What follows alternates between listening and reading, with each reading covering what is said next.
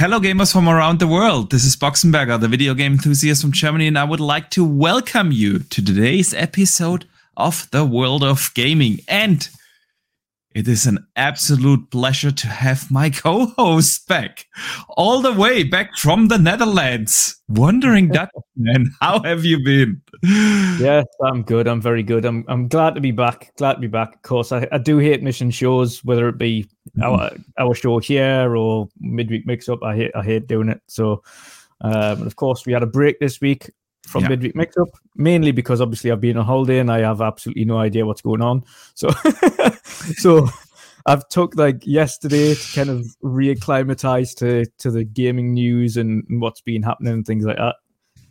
So of course, fresh and ready to talk about it on today's episode. So looking forward to jumping back into it. Definitely. Yeah, man. No, we missed you last week. I mean, we had some awesome guests last week to fill in the shoes, but no one really can fill in the Wandering Dutch shoes. So this spot here, it just belongs to you. So glad you are back. But let me also welcome everyone in the chat here. Great to see you guys. We have a lot to talk here today.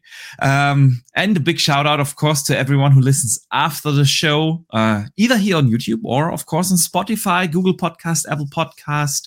And I would kindly remind everyone, if you do listen to the show on the podcast services, we would definitely appreciate you guys leaving us a 5-star review.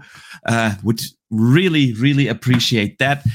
Other than that, guys, there's a lot to talk about. Like Dutch said, and that's actually why we are like 7 minutes late or so. Today was the Nacon event, and I had to work. I did not watch it, but he had told me you have to watch at least 2 trailers so that we can talk about it. So I had to watch the Robocop trailer and I had to watch the Gollum trailer, and we will definitely discuss that. But of course, we will also talk about all the things that happened in gaming this week. And there happened quite a few things. Suicide Squad just broke, the news broke, and we'll discuss it. We will get new Xbox hardware, but not in the form that you expect. So we will talk, of course, about all the latest in the ABK drama and, of course, the Starfield date. We finally got the date, and I know Pong, I don't know if he's in the chat here. He's probably still dealing with that release date, and we will discuss everything around that. We have some E3 news. We have some Halo news and Joe State news and a lot more. So we will discuss everything. But first, we need to talk, of course, about the games of the week.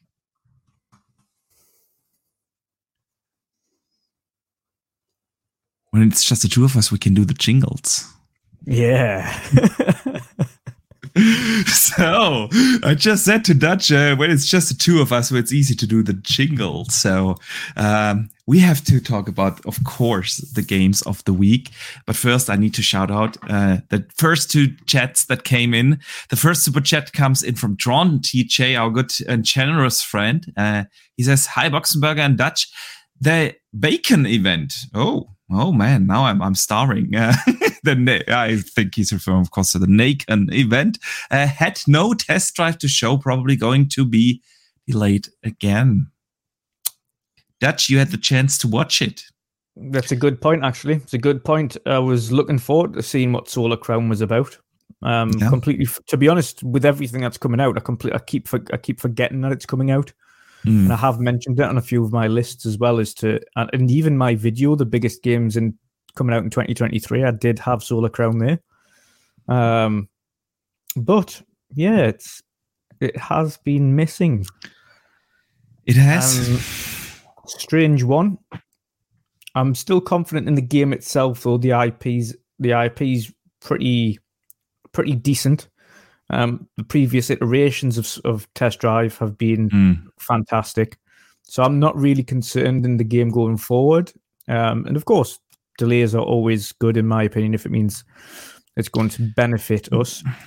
If it's delayed for certain other reasons that people are unhappy about, not so much the quality of the game, but maybe the content of the game, that's a different story entirely. Yeah, no. Facts, man, facts. Yeah. So we shall see if we get Solar Crown a little later this year. And if we at least get to see it. Now I messed up our cameras. Hang on. Should be back. There we go. Because actually I messed up the cameras because I wanted to add our newest channel member. Shout out to Ballantown, who just became a channel member. Thank you, man, so much for the support.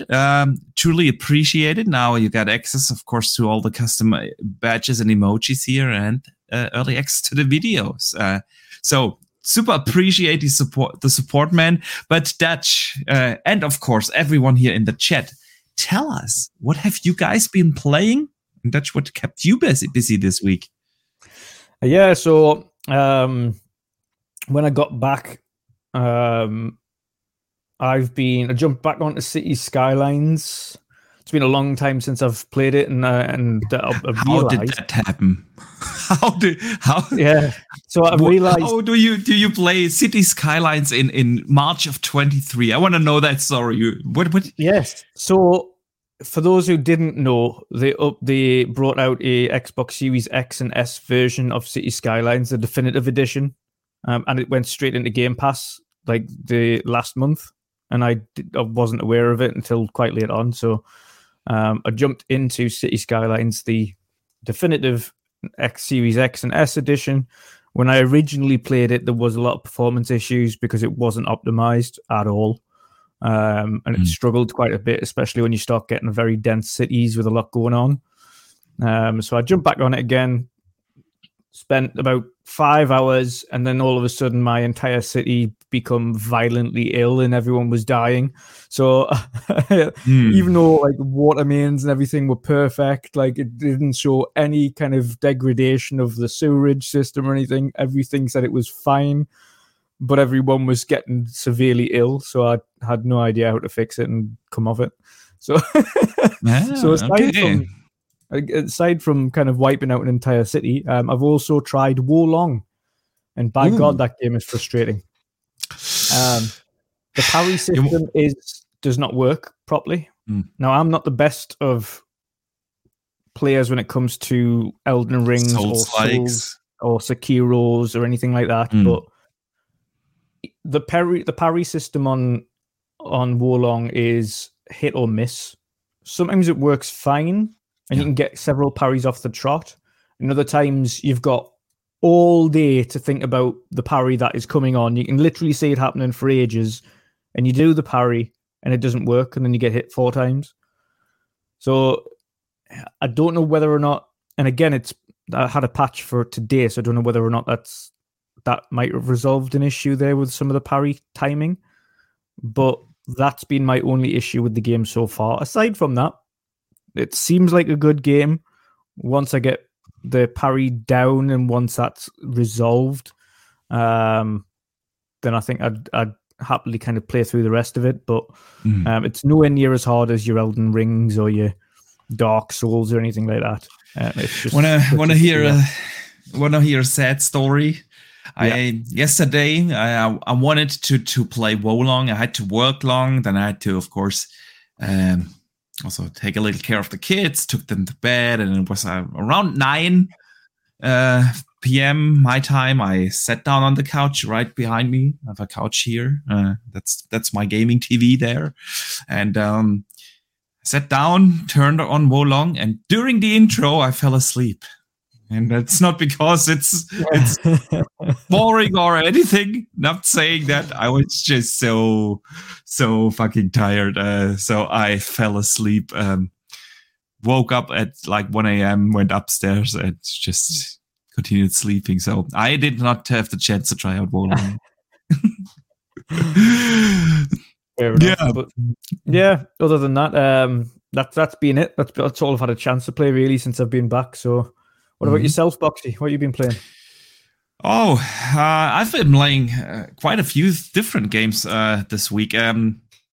But first, I want to, because you mentioned City Skylines, Drawn TJ sends in $5, and he also plays that. He says, I made a big city, then I had them try to survive a tsunami.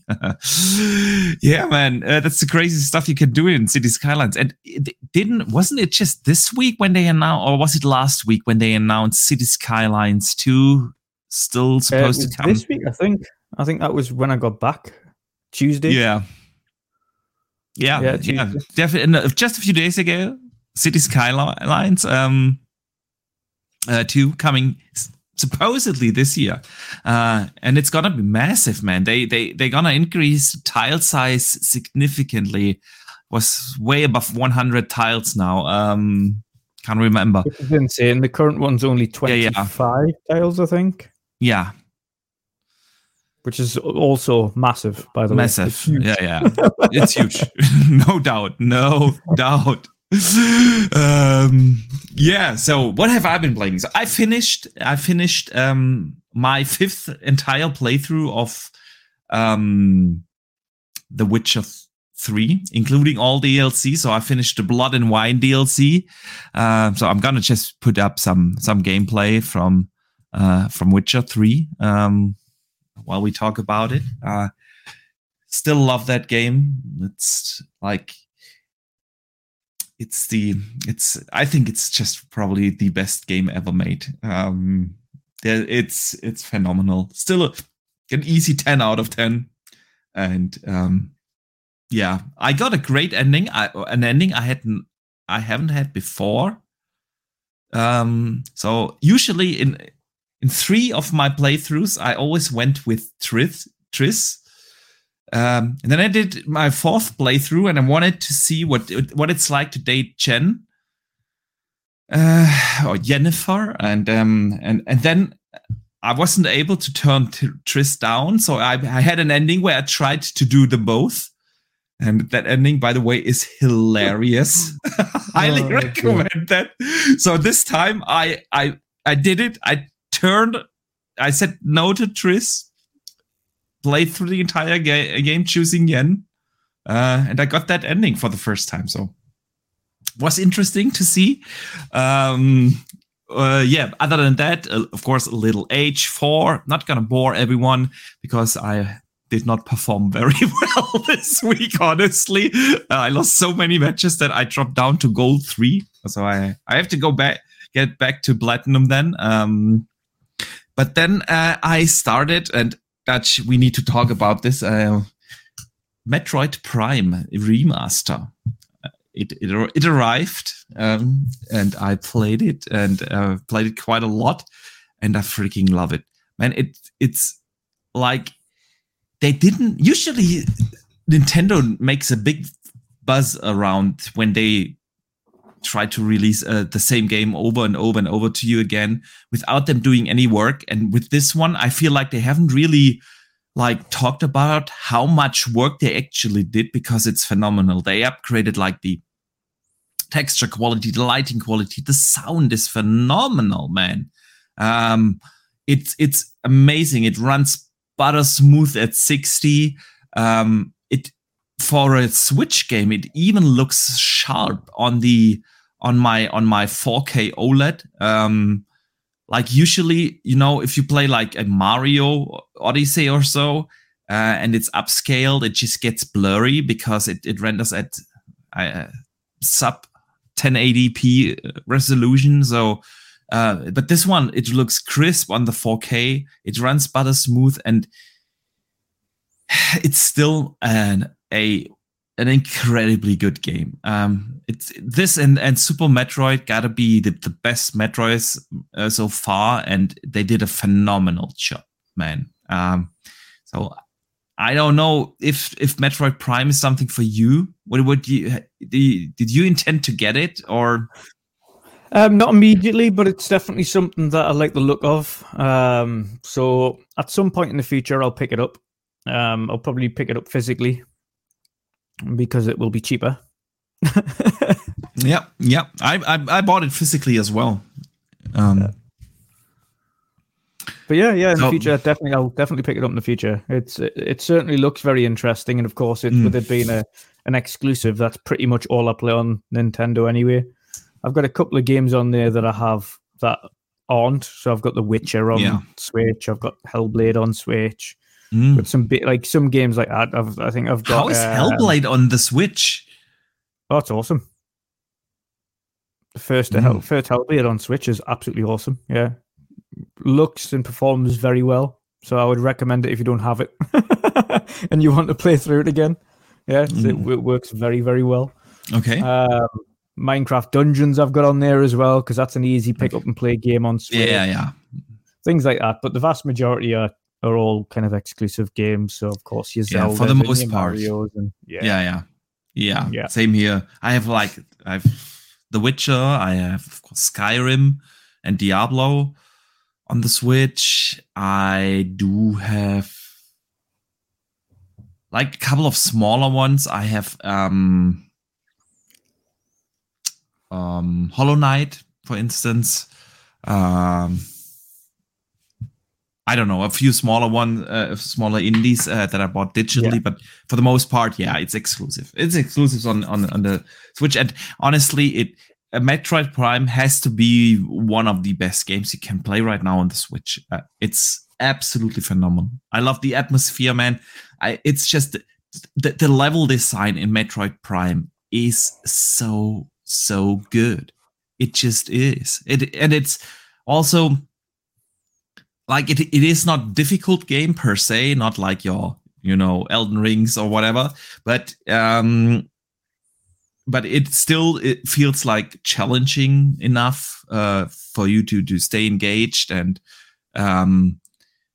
it's just great. So definitely a recommendation from my side. Let me see what people in the chat have been playing. Let me see. Wola Tim the Sorcerer is playing Wolong and Merchant Blade. I have no idea what Merchant Blade is. Do you? Nope, it's not one that rings a bell with me. Not at all. A PC game, maybe? Could be. Crispy Rambo is playing Grounded right now. Fantastic game, man. Fantastic game. Siki is playing Fortnite, Rocket League, and Mount and Blade. What else? Caroline Gamer 28 says, I've been playing Wolong, Horizon, Gotham Knights, Hi-Fi Rush, High on Life, and Warhammer Dark Tide. Man, that is quite something, quite a lot. We have Dustin Lambert playing Forza Horizon 5. What else? Man, the chat is on fire again. The chat is on fire. Yeah, a lot of good games there. Did I miss someone? I hope not. Ballantone plays Wolong, Soul Hackers, and Fallout 1. Fallout 1, I have not seen that in the chat. And the fourth man says it is Mount and Blade, and it is probably a typo. Yeah, Blade, and our good friend. Yeah, I have heard of that. So, Hertog Win in our pineapple lover, like his bed sheets must be covered all in pineapples. So he, I got and pizzas, of course. So he's playing Ghost of Tsushima, Ratchet and Clank Rift Apart, and now Uncharted. So you're rocking your PS5, man. Good on you. Let me also catch up on the super chats, man. Dronty J sends in generous $10 and says, Boxy, you are slipping. Lol. Fell asleep on Xbox and losing Age of Empires 4 matches. Yeah, man, you had to rub it in my face. But I deserve that. I deserve it. What is going on, bud? By the way, Hellblade 2 is going to be at The Witcher. And he follows up with the second $2 super chat. It says, typo going to be better. Yeah, man, Hellblade 2, I said that before, it will set new standards. I truly believe that. What they are trying to do with Hellblade 2, we gonna enjoy that one. Then we have Fantoser, who is a channel member for 7 months. Super appreciate the ongoing support, man. And he's also just become a mod in the channel here and tries to keep the the chat in the world of gaming clean. So double shout out to you, man. He says he's only got Vin to time out. He's fine. Vin's the only one he needs to worry about. You don't need exactly. I wanted to say that, man. We rarely have like the trolls come in here. It's really like a safe street. We all tolerate different opinions, but I've very, very rarely see the trolls come in here and attack others on a personal level. We might all disagree. Dutch and we all disagree all the time. That's fine. That's what strikes up great conversations. But if someone like, I don't know, gets personal, or I don't know, brings in something like racism, sexism, something like that, Phantosur and all the other mods that help us here, like Paul, AFC, to keep the streets clean. I've said it to all of them. You never even have to ask myself. Just hit the ban button and those idiots are gone. This is a safe space for everyone, and I appreciate all the mods. I do not shout them out enough to keep the chat here to what it is, and it is a high quality community we got here, Dutch. Yeah. So another one actually from Tim the Sorcerer in chat, which reminded me that I have actually played that this week, because I thought I will try and see if there's any like a new one, a new Vampire Survivor-esque game to play. That was Merge and Blade, which is another kind of automatic battle RPG game. It's quite interesting. Nice. It's a bit of a strange puzzler. You've got to kind of match them, and then when you match enough guys, it then levels them up into a stronger unit, and then you kind of get, after the battles, you get coins, and then you can unlock higher units and so on and so forth. And you've got to kind of work your way through all the different levels. So it's quite interesting. It's just a quite quick and easy game to jump into through Game Pass. If you've got like a bit of time to spare and you don't really have the mindset to jump into anything that requires brains, Merge and Blade is the one for you. It's another kind of Vampire Survivor-esque game. Nice. I've not heard of it, but it sounds like I need to check it out, man. It sounds like I need to check it out. Actually, I was not even wasn't even able to read the super chat from Fanto. So he actually said, totally agree. I've fallen in love with Metroid Prime all over again. He dipped also into Vice City 2. Good, man. Yeah. Again, it's a phenomenal game. Glad you enjoyed as well, Phantosur. And now I feel bad and terrible because I did not shout out all the mods. Yeah, we have also Jay here in the chat, who's doing a phenomenal job from day one. We have Gracie Louis, who is also a mod. Sorry.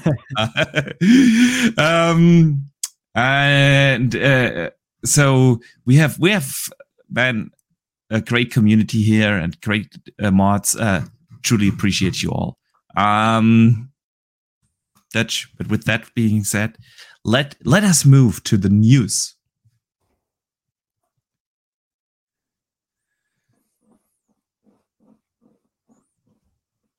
All right, so the jingles are back, man. The jingles are back. Jingles are back. Jingles. Good. What happened this week? A lot has happened this week, and there's a lot to discuss. But a couple of news just broke today, so I would like to open with those. The Nacon event happened earlier. Yeah. You had the chance to actually watch the entire thing. Yeah. Unfortunately, I did not. I only had the chance to watch like the two highlights you pointed out for me, and that was, of course, Gollum and Robocop. So highlights is probably, I don't know if it's the right word. Honestly, let's start to talk about Gollum. We knew that it's not like this high AAA big budget Lord of the Rings kind of game. Definitely not. But I don't know. It didn't do anything for me. I was expecting like a thief-like game, stealth game. but it kind of just looks boring. It looks like, how did you describe it at the before the show? You had a great way to describe it. Yeah, so to me, it looks like a game that was late 360, beginning of Xbox One. Exactly. Yeah. So I fully agree with that. Like, the animations look really outdated. Textures look outdated. I don't know. Yeah. Didn't do anything. But what do you think? Yeah, so it's like I say, the only thing that it had over the latter game, which we'll also talk about, was that the story and the acting seemed to be relatively interesting. But aside from that, from a technical standpoint and from a graphical standpoint, it already looks outdated before it's even released. I can't. It's unfortunate, but yeah, it's like even from initial viewing points from when they announced it to now, it looks literally nothing like what they originally envisioned. It looks like it's had a severe kind of pullback in kind of their vision for this game, and they've reduced the output significantly. It does, and of course, if you have a watch of the trailer, Gollum does very much look like a end of 360 gen, beginning of Xbox One gen game. Yeah, like the character models, the texture qualities, everything that goes along with it. It just looks a little bit clunky and just outdated, which is unfortunate. But I never had a good feeling about the game from the off. I don't know, and it sounds really strange, but Gollum is not one of the characters in the entirety of the Lord of the Rings universe that somebody would think about making a video game about. Yeah. And the fans wouldn't really want a Gollum game either. Like, out of every character in the Lord of the Rings universe, Gollum's the perspective. I understand they're probably trying to be different and think, you know what it is, we've never had Gollum's perspective. Yeah. So we'll do that. But there's a reason for that. Yeah. No, I totally agree, man. It's not like he's the character you want to be, and that's what gaming does. You immerse yourself into the character, and you kind of want to have, like, a relationship to the characters you have, and Gollum is not the one. Definitely not. So yeah, I agree, man. I don't know what about the chat. Did you guys like what you've seen about Gollum? And then in the meanwhile, what were your thoughts on RoboCop that has been shown? Yeah, it's a complete opposite end of the scale. So in RoboCop, they've went kind of far more futuristic, cyberpunky, very glossy to make it look shiny, like loads of like dim lights and reflections and neon lights and things like that, which would kind of mask the graphical deficiencies to a point, because when things look shiny, that automatically looks like it's high quality. Yeah, but it kind of masks the fact that it isn't. There is a lot of deficiencies in that game as well. And I was really looking forward to RoboCop because I was kind of had high hopes for a return to the IP. But aside from it looking shiny and looking, should we say, a last gen game, I wouldn't even say this gen. It's a kind of an Xbox One game, PS4 game. Early Xbox One generation, I'd say. Yeah. Because that's when we had, like, in every game, remember there was the time where we had, like, in every game those overdrawn lens flare effects and glare effects, because, like you said, when something shines, it automatically looks like good. So there was a time in video games where we just had, like, lens flare everywhere. You had a candle and lens flare and everything. It's like yeah, and that's exactly what they've kind of tried to do here, is just go ultra shiny on things to kind of make it look new and look impressive. But once you've got over that, you've kind of got to look at it, kind of what it looks like it actually looks like, and it looks all right. But that's not the issue I've got with the game, because you can kind of that is a minor thing. you've got to look at what the game is actually, how it plays and how it looks and how it feels. And now I can't quote on how it feels because, of course, none of us have played it yet. But how it looks like it feels is very stiff, very slow. Robocop is quite obviously a bullet sponge. Doesn't look like there's any challenge there. Like, everyone can shoot you and you don't get damaged. Like, all the enemies just die immediately. The voice acting's terrible. Like, really bad. Like, for Robocop as a character, you need to have someone that can at least sound like Robocop, but this guy just sounds like he's whispering to people at all times and, like, really nice and soft. Like, even when he's barging down doors, he's, like, very soft voiced about it. I was like, this isn't Robocop. Like, what is going on? Like, the brutality of Robocop, even when he was that, they would usually know he was coming and then they would outnumber him with, like, heavy machine guns and big weapons to try and, like, tear him apart. Yeah. But it just looks so sluggish. It looks really sluggish. And it just, at the moment, from that little, and again, it's what I said to you before we went live. The worrying thing for me is it's a game that's meant to be coming out this year, and the most they've showed off is 1 minute and 20 seconds of gameplay. That doesn't shout never a like good sign. Totally confident. Yeah. Especially after such a show. And it wasn't even like a big slice of gameplay. Like, they showed him walking a couple of steps in the street, and then they changed the scene and showed him walking a couple of steps at a different part of the street, and then they changed the scene and the walk, like, showed him opening the door, and then they showed a couple of clips of him killing the same guys whilst being a bullet sponge, and then that was it. It just looked really strange. I hope this improves before it releases, because I do really want a good RoboCop game. We all do. I think we all do. But I'm very much on a similar side. I just. It's not the graphics, it's like the animations and everything looks like clunky, and it kind of, how do I phrase that properly? Kind of looks like a little knockoff from Cyberpunk. They had these slow motion like animations when he tries to shoot or aim at certain body parts and everything. I don't know. It very much reminded me of a light Cyberpunk. But I'm not sure what that game will be. Will it be like a, I don't know, open worldish game? I don't think so. That's not the scope of it. And it's more linear one that has just like a few elements from like a Cyberpunk or even a Fallout if you want to. They had that system first where they had, what was it called? Blanking on it now. The aiming system from Fallout.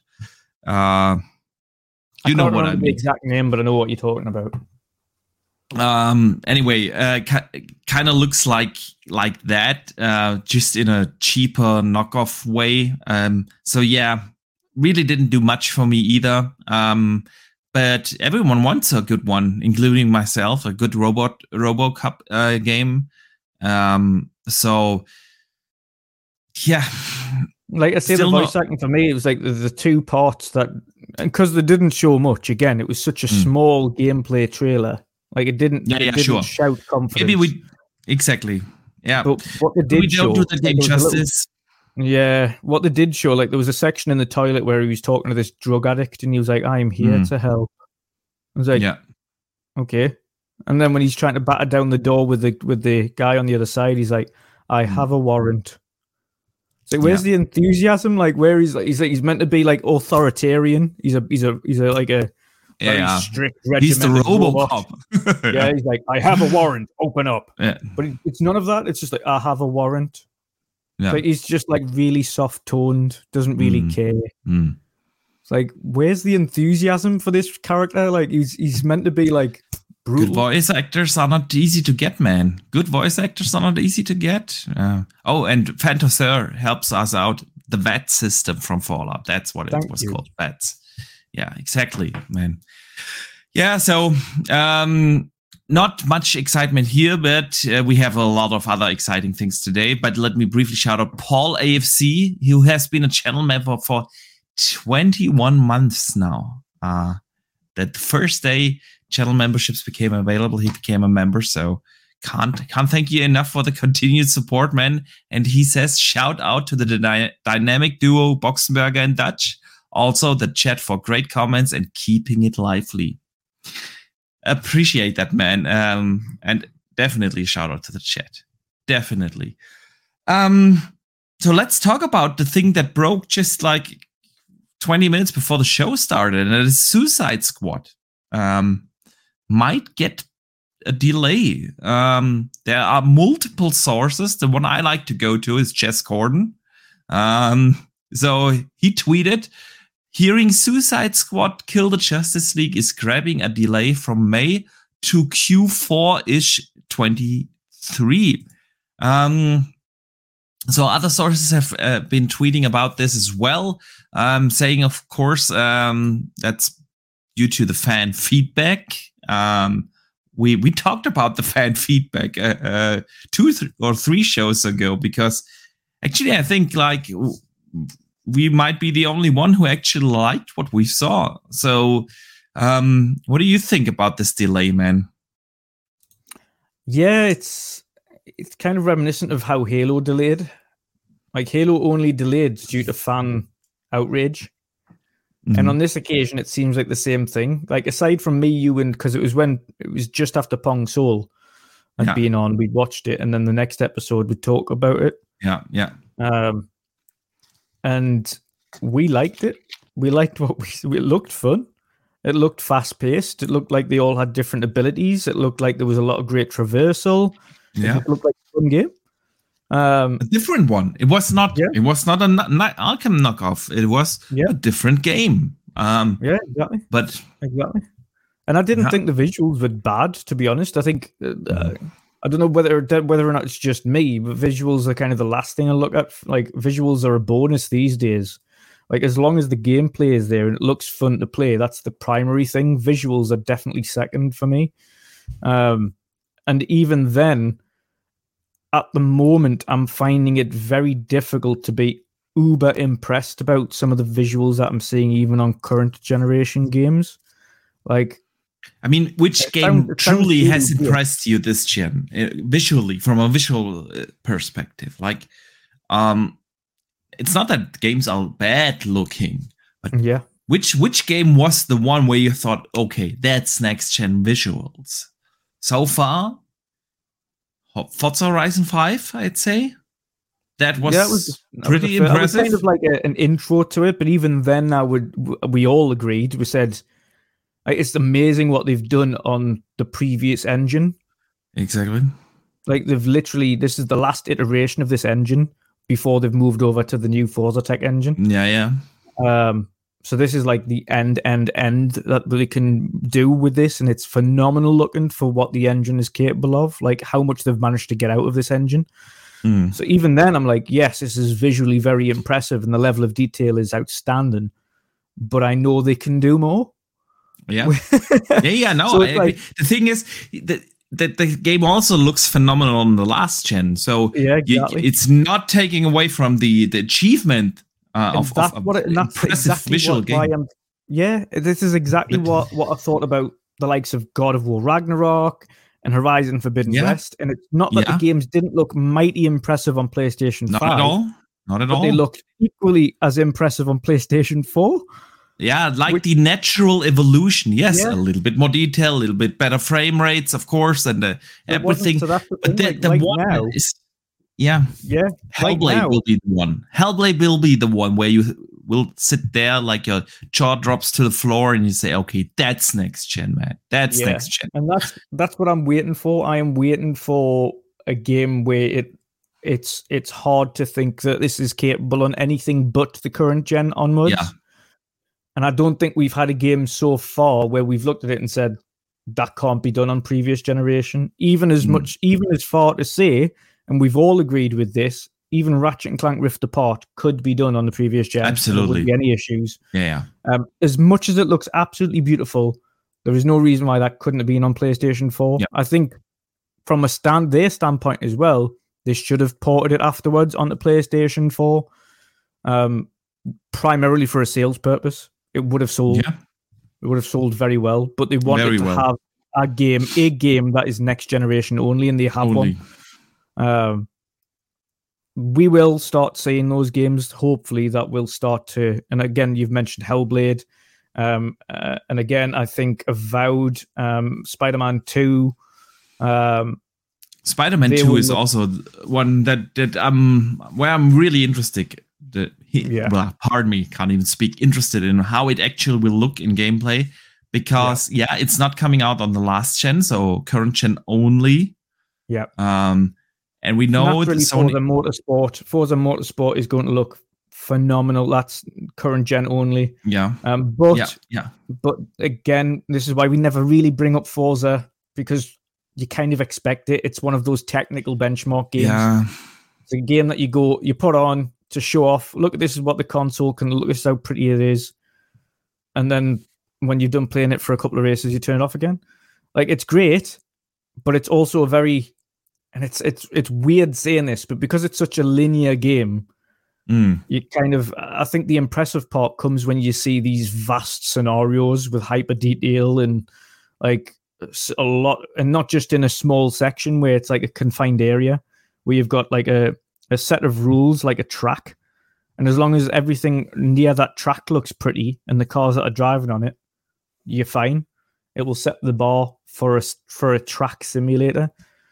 But what we want to see, ideally, what I would class as like next gen or current gen, would be something that's equally as impressive as Forza, but on a much larger scale game, like your Spider-Man or like your Avowed or like your Hellblade. It needs to have that same whoa, but also effect. Have like a bigger world.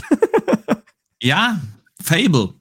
Yeah. I feel like Fable could be that game where you have like Hellblade will be super impressive, but it won't be like a super open world.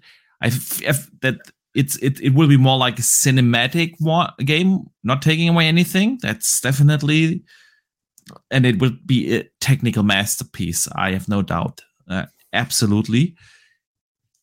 On a grander scale, on a grander like world map and everything, I feel Fable could be the one.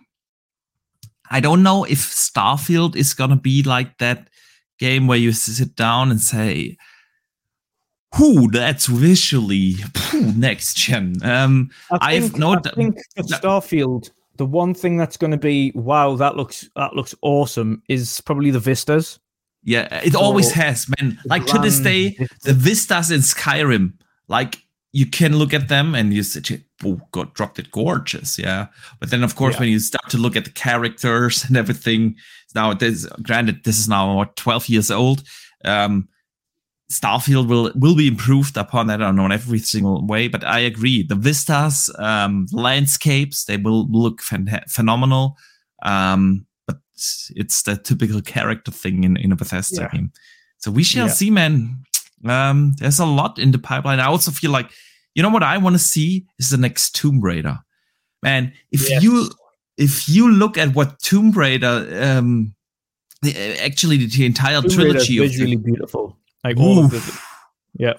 And they are moving to Unreal 5 now. That's gonna be. You know what else? By the way, I'll tell you what game I am also looking forward to seeing. Well, DLC, Phantom Liberty. Oh yeah, that's awesome. Gen only. I'm actually thinking about getting this on PC then, because you want to push it out. You want to really push it. I bought Cyberpunk on sale in last year, some Steam sale for whatever, $10 or so, because I wanted to see how it actually looks on a 3080, like ray tracing on and the volumetric fog effects and everything, and it's really a night and day difference. Yeah, it is. That's the thing. Like, this is why we always laugh when we're like, because we're no strangers to PC, but we're also not not kind of blinded by the fact that consoles are like literally generations behind what the PC is capable of. Even the current gen, like, yes, the current gen consoles haven't been maxed out yet, and there's still a lot more headroom for them to go. But PCs have got so far ahead already of what's capable. Indeed. I mean, you always have to bring in, of course, here the price factor. Absolutely. Like, and that is, I think that is what is so impressive. That's the impressive part about this gen. When you look at like what you can get on the PC side of things. Now, it's different. When the Xbox One and PS4 launched, and you took the $500 and wanted to build a PC at the time, you probably could do that at the time, plus minus around. So the consoles were on more or less equal. Of course, leaving out monitors and everything. Just not talking, of course, hardware. Just that without the hardware. Yeah. More or less, you could argue maybe you had to spend, I don't know, $600 or $700 to get the same like a Xbox One or PS4 could do when they came out. And that was significantly different 2 years ago when the current gen consoles out. Like for $500 on the PC side of things, you were not even close to getting what you got in the consoles. That doesn't mean, of course, that PC offers you the option to just opt in, and tech has moved on, ever since. And now just 2 years into the console generation, that's an entirely different story. That doesn't take away from the console's capabilities, not at all. For the price, they are still very good hardware, hardware, no doubt.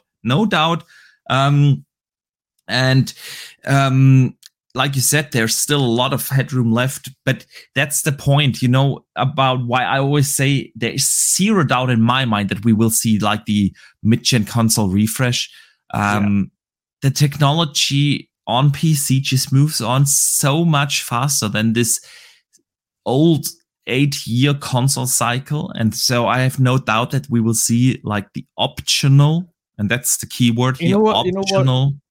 It would be, I think, the next iteration of consoles going forward would be to ditch the APU and just go back to having a CPU, GPU as a separate form factor. I think that's the only way consoles can actually progress and keep up or be slightly in line with PC. I think having an APU is vastly restrictive because they're both highly restricted in not only their form factor, but they are customized and specifically built for these consoles, which means that they have to be tuned differently. They have to be built specifically. Where you have a separate CPU and a GPU, you can alter them. And you have a video pool, memory pool, and RAM pool, and not just literally change up the GPU, change up the CPU, and then send a new unit out. Add a little bit more RAM. Like the cost of RAM these days on PC is next to nothing. You can get like 64 gig DDR4 for like 200, which is nothing. And that's so much more kind of RAM headroom than you have on console. And of course, when they officially start selling DDR5 or GDDR5 sticks, that's going to go out a little bit further again. But I wonder where they would end up. Yeah, I wonder where they would end up price-wise if they drop the APU thing. I think that's probably the main reason why they're still sticking with that concept is the price issue. But then again, you have a look at what they do in gaming laptops now, in these condensed form factor 3090s and 4090s and things like that are like wafer thin, but are for the same output as the PC version, that are like this big. Mm-hmm. And that's a very good point. There's obviously a method to it. There's obviously a method to it to be able to fit it into a notebook. And of course, like notebooks and laptops are in terms of their actual lengthwise, not much different to the size of a Series X or a You can arrange that. You can arrange that.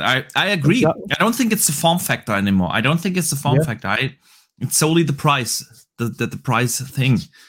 And I've always said, man, I want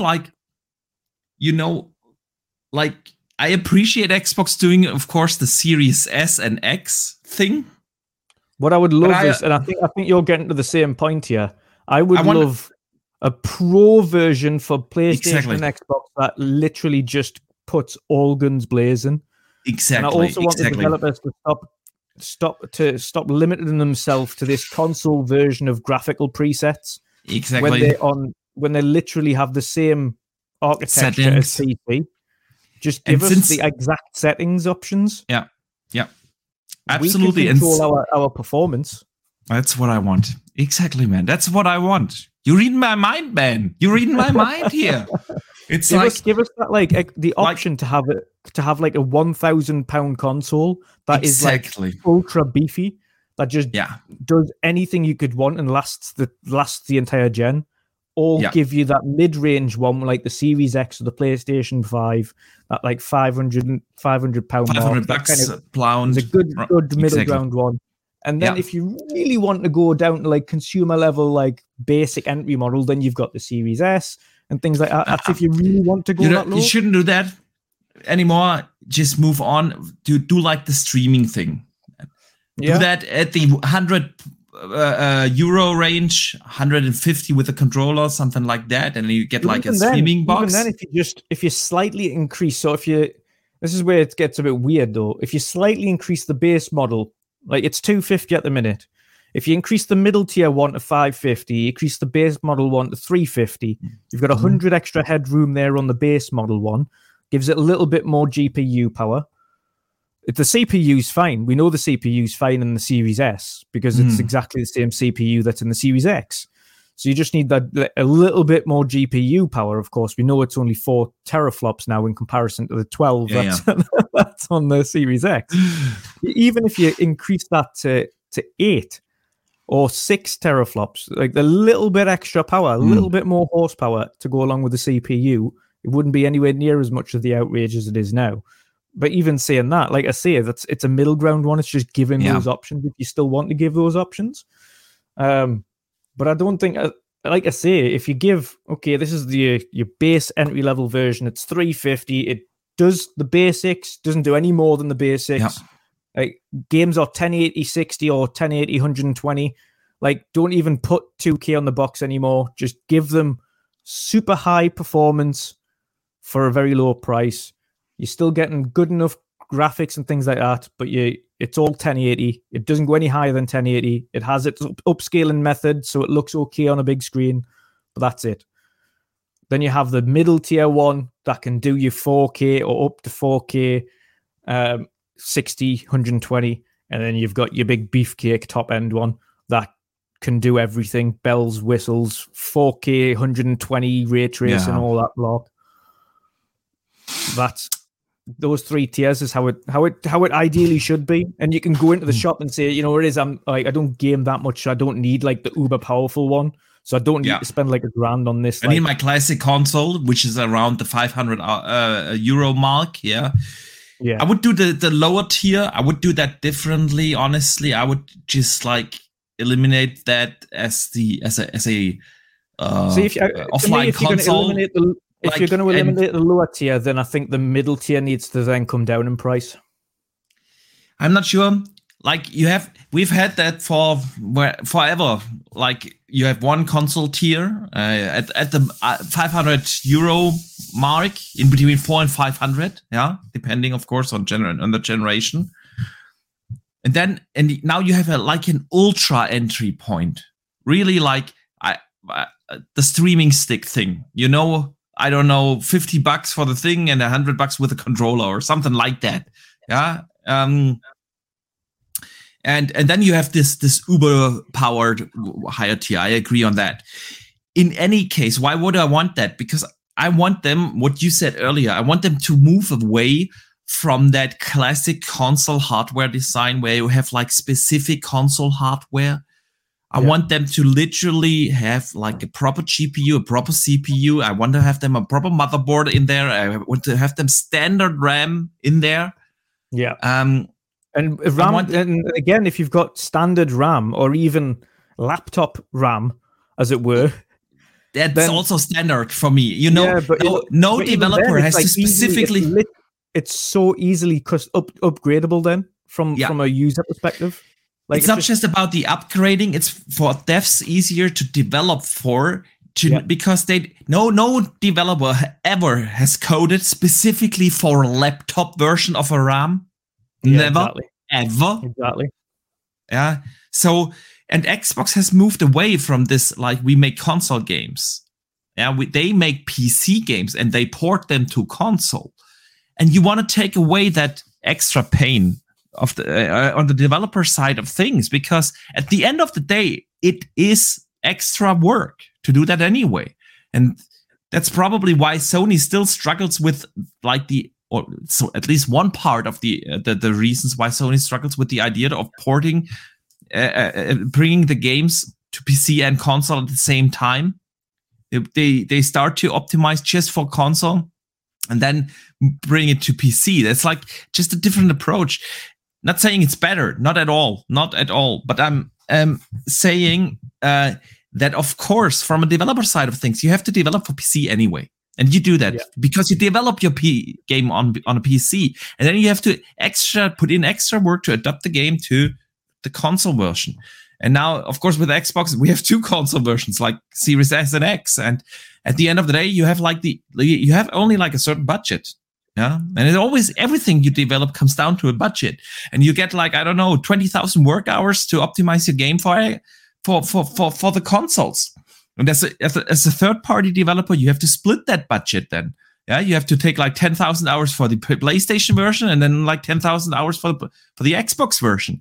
And at the end of the day, market share is a thing. So you might end up, give 12,000 of these hours to the PlayStation 5 version because you will sell 3 times the amount of units there. You put in a little extra work there. You have 8,000 hours left for the Xbox, and you have to divide it between Series X and S. And then you end up, with only 4,000 hours of optimizing for that particular platform. I think, by the way, that's one of the reasons why we see some games perform better on the on paper weaker hardware of the PlayStation. It's just when we always say, "Oh, the devs didn't optimize," that's why they did it. Because it's at the end, it's budget. It's always come down to a certain budget. So now taking that pain away and just having the console ready as a PC, the Steam Deck. Take the Steam Deck. Yeah.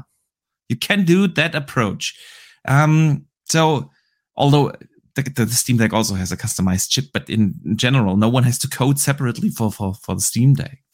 You know what I mean? So, anyway, that's what I want. We shall see.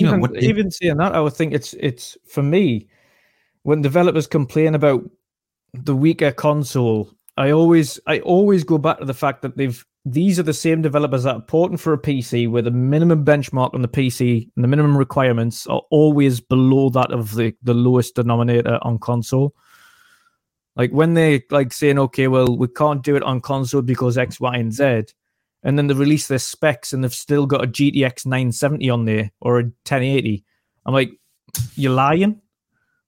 Console can, at this point, the console can definitely not be the problem if you're able to run that game on a 1080 and it be performing absolutely 100%. Remember my video 2 weeks ago? Yeah, it's exactly what I say. When people tell and talk about the Series S holding things back, not at all. You always have to look at the lowest common denominator, and that's the minimum spec on PC. That is what holds your game development back.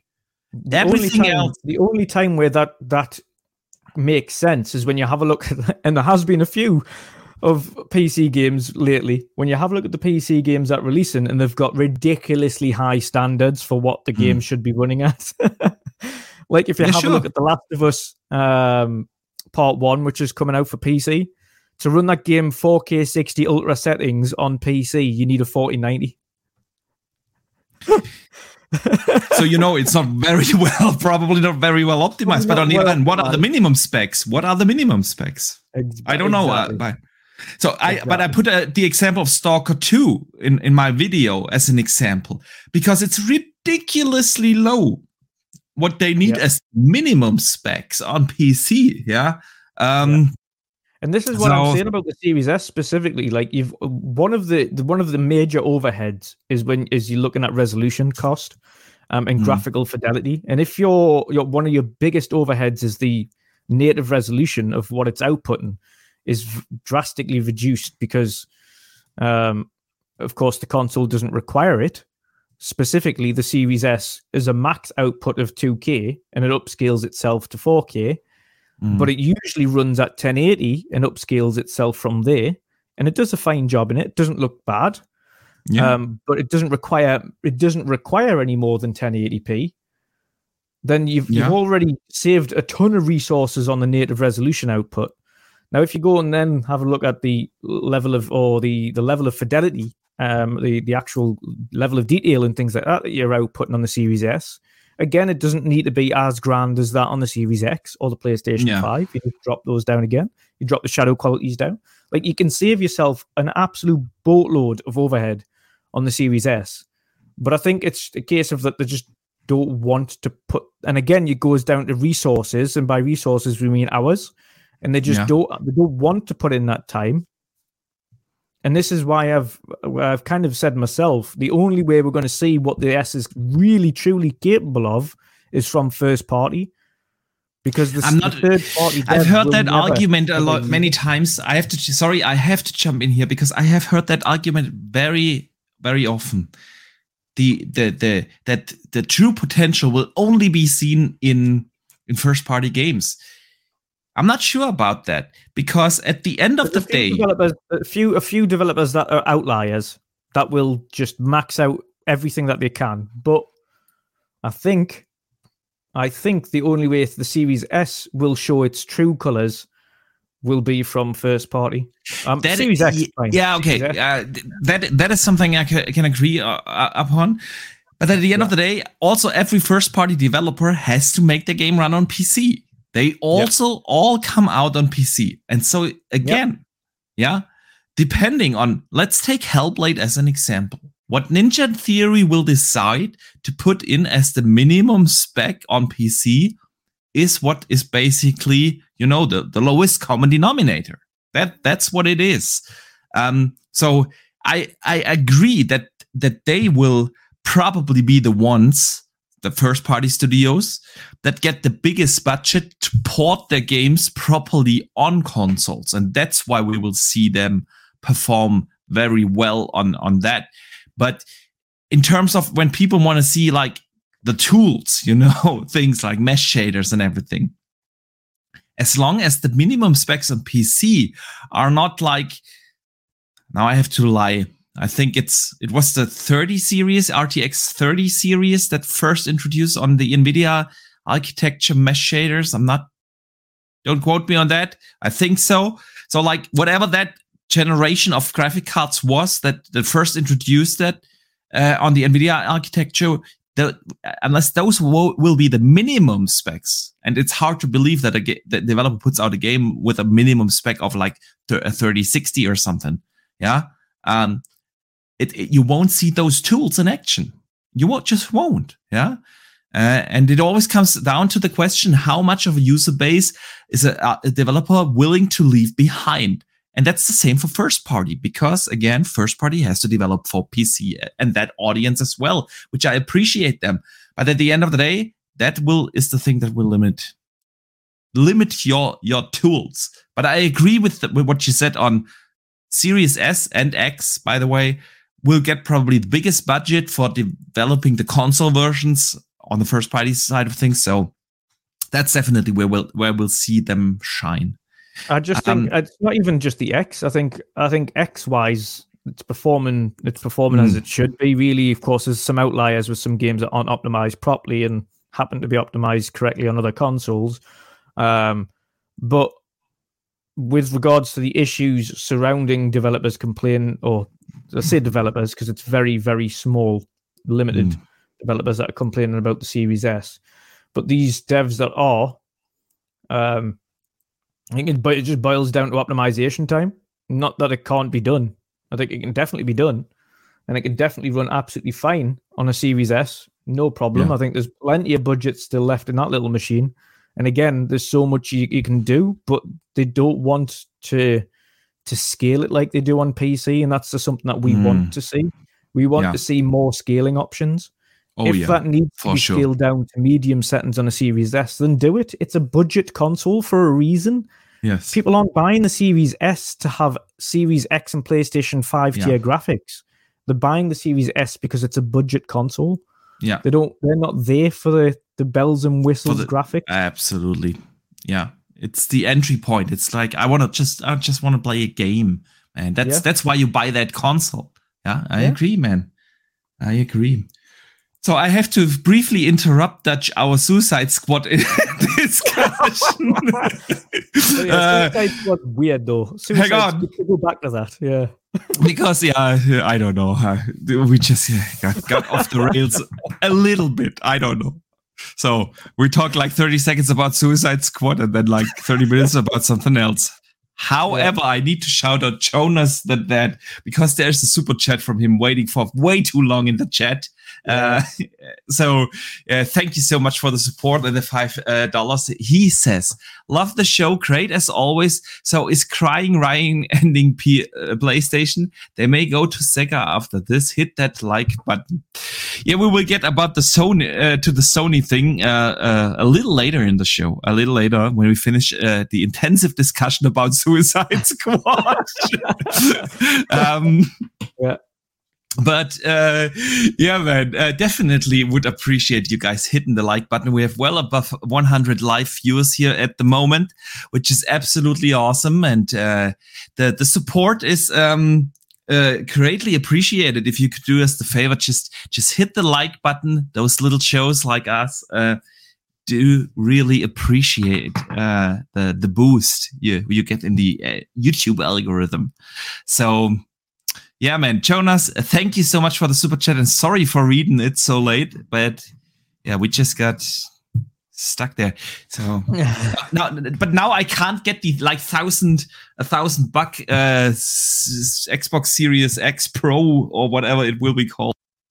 I had, and I'm also having like problems with the camera with just my camera want to stay on today. I don't know what it does. I wonder if it's the cable. Might be a cable issue. Could be.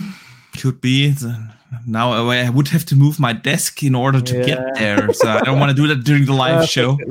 Fix it later. So if the camera turns off, I don't know why. So, anyways. Yes. Yeah, back to Suicide Squad. It's we thought it looked good. The outrage seems to be specifically around the battle pass.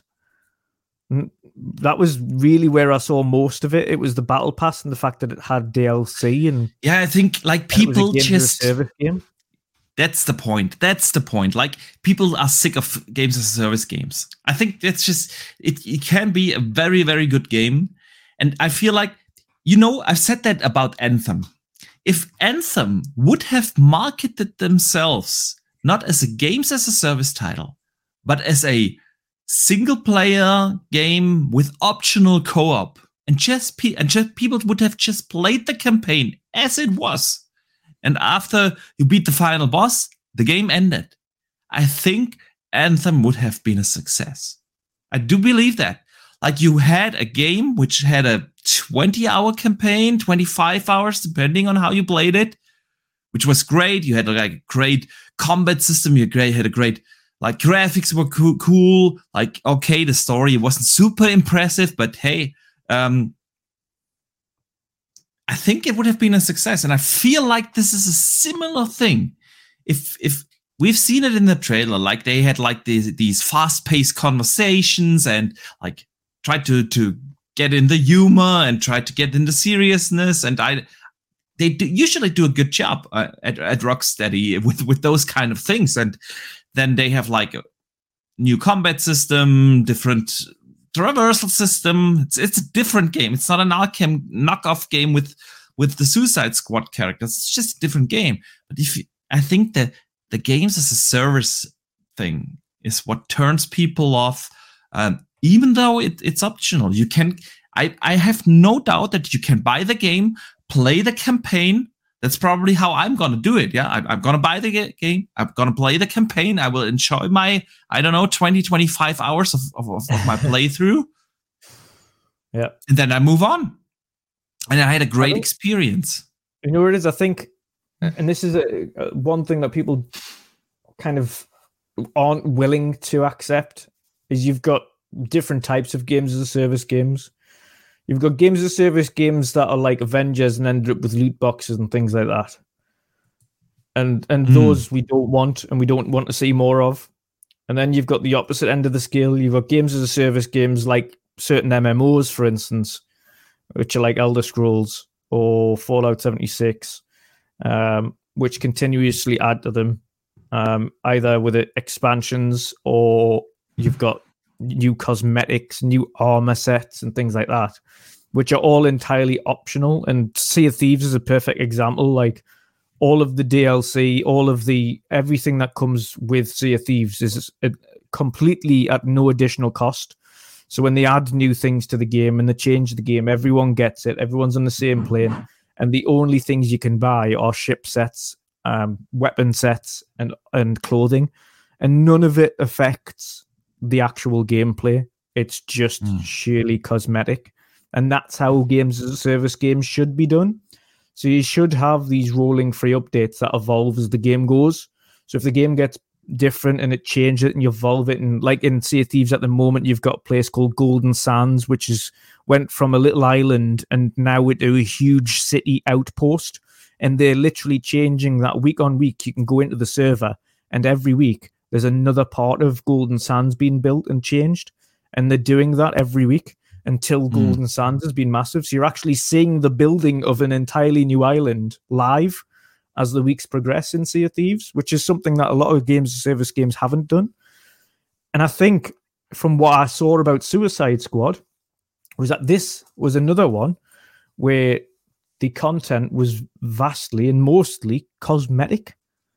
There wasn't anything there that would restrict players from playing with each other. They literally said it's all cosmetics. They said that. I don't understand the back. I would fully understand the backlash on a games as a service game if it was a case of, right, this is a games as a service game and it's gonna be rammed full of loot boxes and no one gets the same updates as everybody else. So to get this one, you need to buy this expansion to get this, and then it locks people out. I can understand the outrage there. But if it's just cosmetic, as they've said it is, and people are having that outrage, like, they're going to have a bit of a shock when Sony's 10 games as a service games that are in development at PlayStation start rolling through, because there's going to be a lot of them to fail and or succeed there. It's not going to be an easy task, and there's going to be games as a service games, but it has to be done well. And games like Grounded and Sea of Thieves and Minecraft, those are games as a service games that are done very well. They don't disrespect you. Everybody's on the same level footing. Everybody gets the same updates. The only things there are cosmetics. You can make yourself look different to everybody else. They're constantly adding new cosmetics in there. They're doing limited time ones and event specific ones and stuff like that, so everybody can take part and be a community. And that's what games as a service game should be. It should be an ever-evolving world that you go along with through time. You don't miss out on anything because the missions that you start off with are always there. And I think that's part of the reason why Destiny had its backlash, because they started to remove missions from the game. They removed content that was there from the start, and now you can't play some of the originals. Like, it literally doesn't exist. They deleted a lot of the original game. Is gone from Destiny. You can't even go back and play it if you wanted to now. It's gone. It's vanished. That is a games as a service model you don't want, is when they start removing things from the game that is literal lore. Like, they took story out of Destiny and it's gone. Yeah. That's the outrage I can understand. The Suicide Squad outrage around simply cosmetic additions, I don't get it. I never will. I'll never understand that outrage. I agree on that, and adding up on that, in the case of Suicide Squad specifically, it's Rocksteady. Have they ever disappointed? Maybe Arkham City wasn't on. Arkham Knight wasn't on the same level as Arkham City. Would agree there, but it was still a phenomenal game. So I have not played a bad Rocksteady game. So they definitely deserve the benefit of the doubt here. So yeah, man, it's kind of looks like it's getting delayed. Honestly, in May, especially since they wanted to come out like May 28th or so, very tail end of May, I feel like it is anyway the right move because it's getting crowded at that spot. It is just like a week after Breath of the Wild. Tears of the Kingdom is gonna come out. Like 6 days later, we have Diablo. We have Final Fantasy at around that time.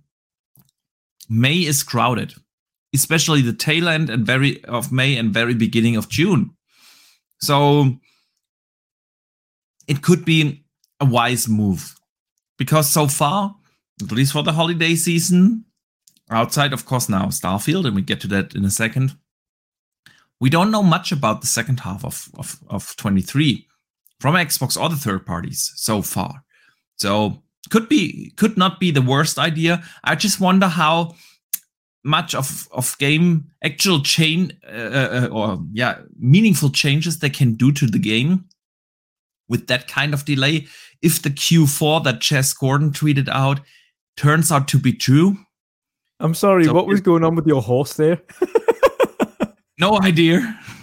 He was like walking up on his two front legs. I don't know. It sometimes very rarely happens, but when you try to climb mountains with your horse, it kind of gets stuck there. Like, I love them kind of bugs. They are me too, man. Me too. That's why I hope that Starfield will have at least a couple of those classic Bethesda bugs, man. You've got to have a couple of classic ones in there. Yeah. Otherwise, they will have to bring out like the bug patch or bug mod where they bring them in.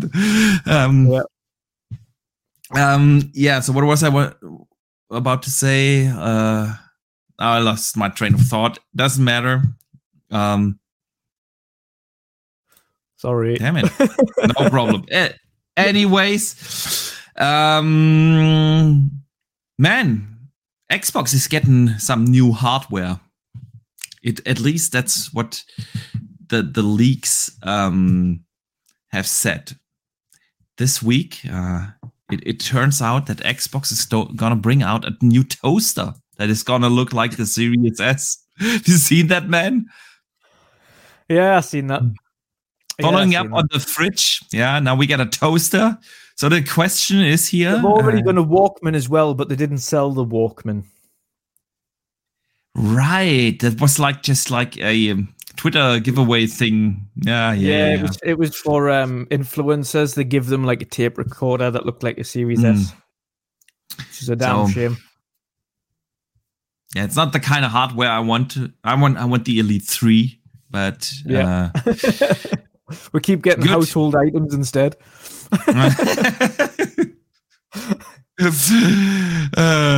So now we're getting to that point where we really have like the Xbox household. You have the fridge, you have the toaster. Like the next thing will be the microwave or something. I don't know. But man, let us briefly talk about. Well, it probably won't be so brief. Let us talk about the current status of ABK and the CMA and the Sony and everything that happens and goes on that side of things. Because this week, whenever Lulu posts something, I'm getting kind of tired of the entire ABK deal, like a lot of people. But whenever Lulu posts something, it's kind of hilarious. So she pointed out, and for those who don't know who Lulu is, she's like the head of the legal department at Activision Blizzard. And she said that Sony obviously stated that they do not want a deal. They just want to block the merger. And Microsoft is also running like full page ads now, apparently in the UK. I don't know if you've seen that, but in the Financial Times, they printed like an ad that says the company will be able to bring Call of Duty to 150 million more players. They printed that as an ad in Financial Times. So yeah, but the one of the big conversation points this week, before we get to the other one, is of course that Sony does apparently not want a deal. They just want to block the merger.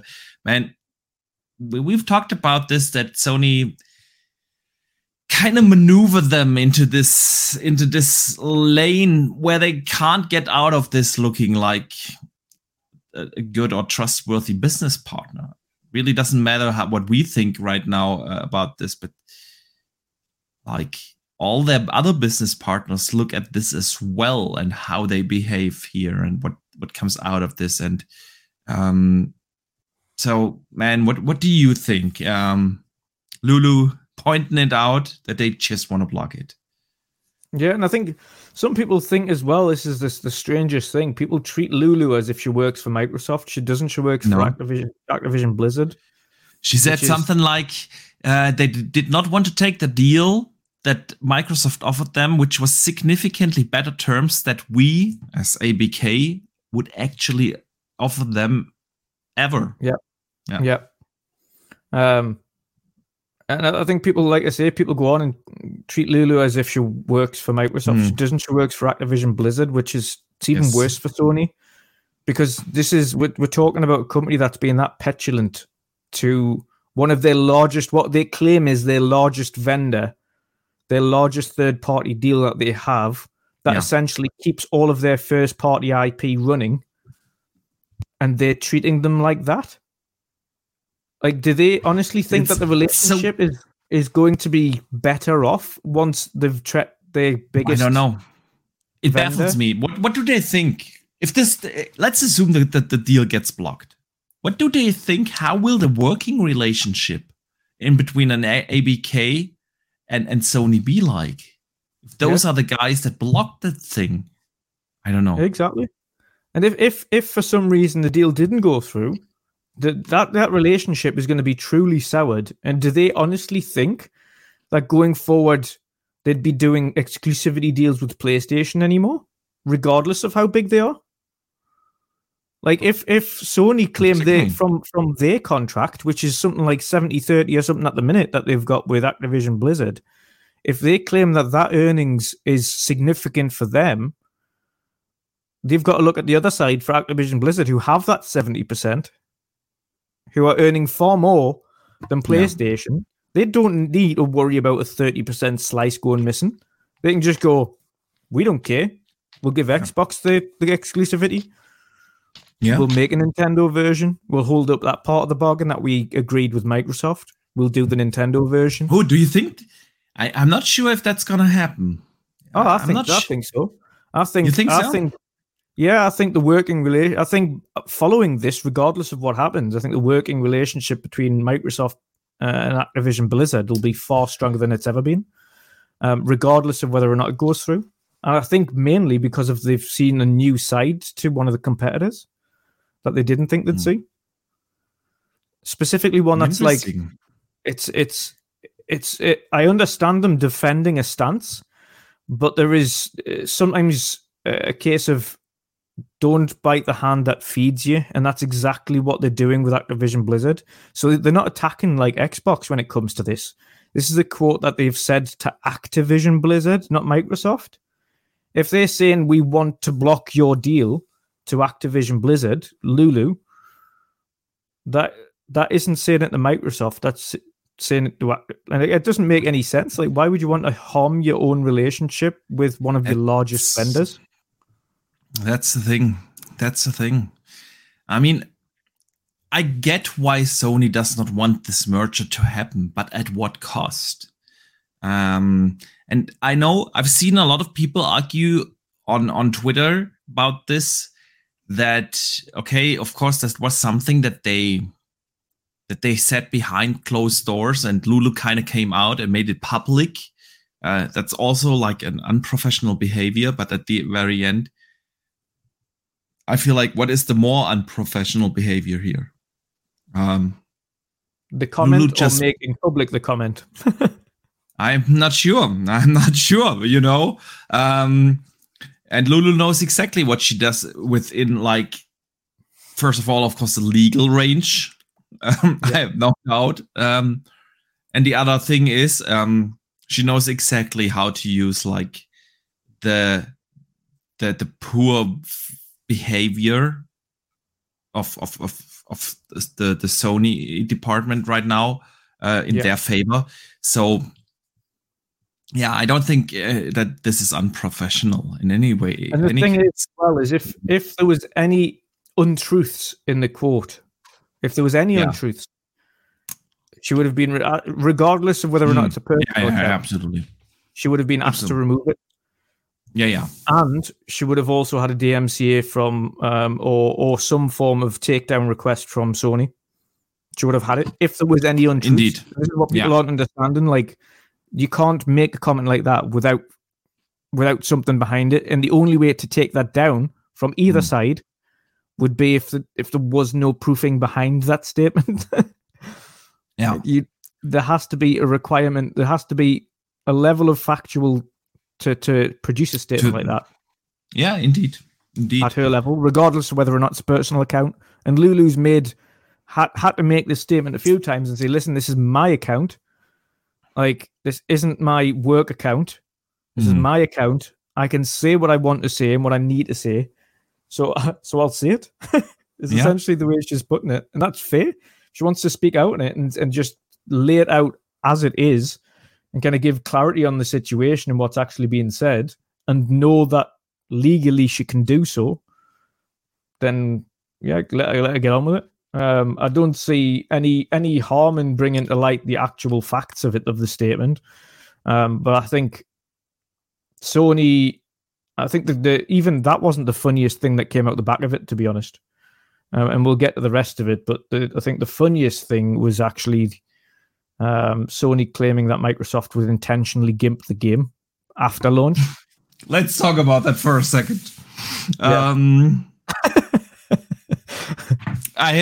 on. Where do I have the quote?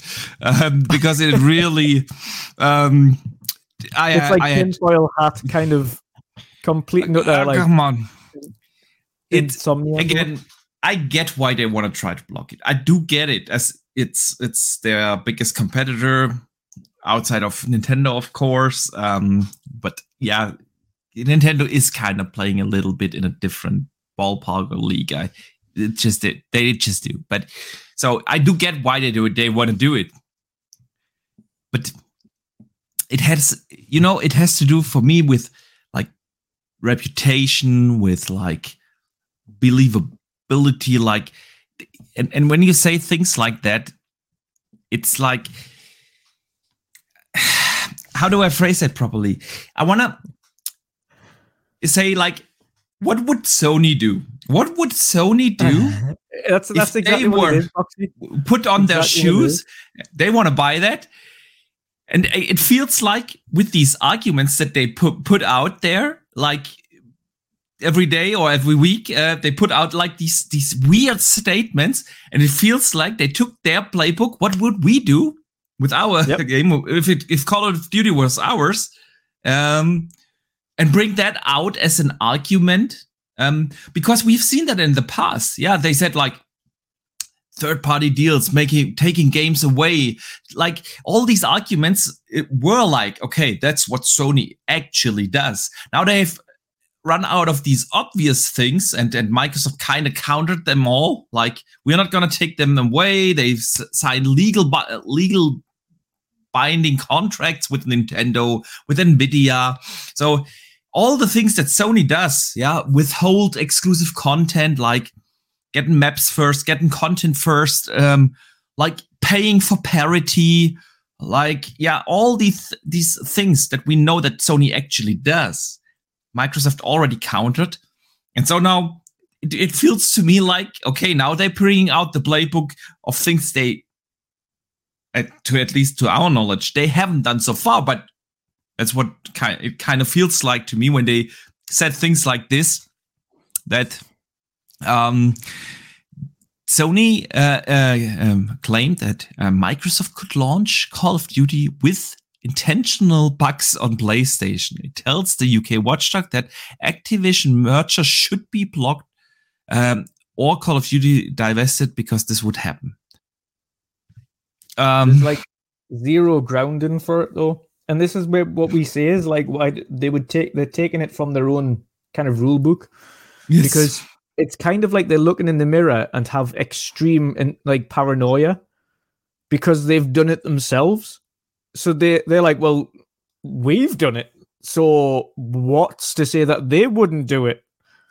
I'm like, well, first of all, Microsoft would just say, well, look at the track record. First of all, Minecraft Dungeons runs the same, if not better, on PlayStation. Minecraft runs better on PlayStation. Like, Outer Worlds runs the same, if not better, on PlayStation. Like, there's countless things throughout the course of this where games that have been released on both platforms have either ran better or ran the same on PlayStation. Yeah. So I don't know, like, where they're getting this idea that we'll intentionally gimp a game that goes onto Xbox, when we've actually seen that this year several games that have marketing rights with PlayStation happen to be better on PlayStation and be terrible on Xbox, and then have to get patched for Xbox afterwards. And they always put the slogan "plays best on PlayStation" on everything that they release that's got advertised with it. Play it first on PlayStation, plays best on PlayStation. No wonder why it says that. We know why it says it, because of course they've got these clauses within their contract that says that it has to have either technical parity or be better. Yeah.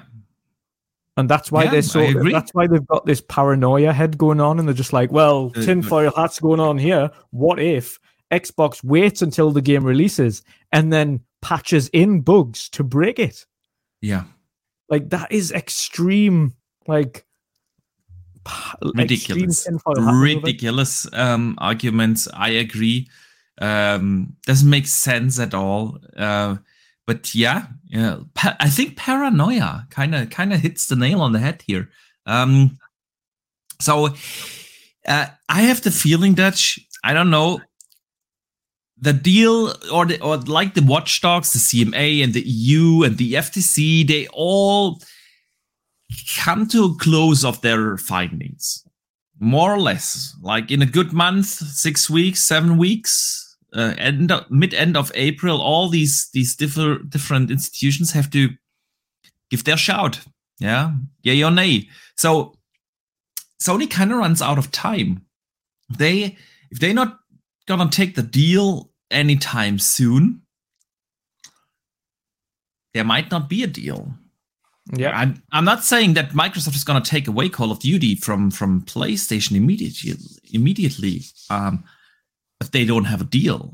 Do you think this is something that could happen, or you know where it is? What I think would happen is, of course, they might not sign a deal, and if they don't sign a deal, I don't foresee Xbox removing Call of Duty from the platform. But what I can see is them saying, listen, you didn't sign a deal for technical parity. You didn't sign a deal for everything day and date on your console, the same as everybody else. Mm-hmm. You were offered that deal. The deal was actually better than the one you had, which happened to include exclusivity. They've also said, if it goes onto our Game Pass service, you can have it in your PlayStation Plus service. They've said that. They said that. They reassured this week as well. Yeah. Yeah. They literally said, if we put it into Game Pass, you can have it in PlayStation Plus. If you choose to. Any of them, and all content that goes into Game Pass, you can have in PlayStation Plus, which is part of the game service things. So it's going to come to a point, and this is the thing where we'll say, well, you were offered the deal, the original deal's there, but we're not going to improve them. And if you choose not to accept it, then it's just a rolling contract on your current agreement, and it's never going to get any better. But you're also never going to have exclusivity agreements, and it's never going into your service. Yeah. So you can spit your dummy back out as much as you want, but we offered the deal to everybody. Yes. Everybody else has all of these lovely bonuses, and you've spat your dummy out, so you're not getting them. Everybody else has got parity, and you chose not to have it. I think Xbox would actually do that. It feels like, the petty thing to do. And sometimes probably the right thing to do, just to, to put you out your stance. But is Xbox that feisty? I think it would be ultra petty if they removed the game entirely. Yeah. But I don't think it would be petty if they just said, well, listen, you're not getting a day and date and it's not going in your service. We offered you the option to have both and you've rejected that. So we're not going to be, at some point they've got to stop getting walked over themselves and say, listen, we offered you these options. I'm not just going to have that option available to you indefinitely. If you want to come back and renegotiate in the future, then we'll renegotiate. But there is an expiry to this deal. If you don't accept this deal post-close, then you have to come back and renegotiate a deal that we can come to an agreement on. And it's on our terms, not on everybody else's terms. Yeah, yeah. And I think that's the way it'll go down. I think they'll just say, listen, we'll renegotiate then. But it's on our terms now. Yeah, I do have the feeling that is what's probably gonna happen then. Yeah. I agree there, man. We've said this for like almost the entirety of that we had the discussion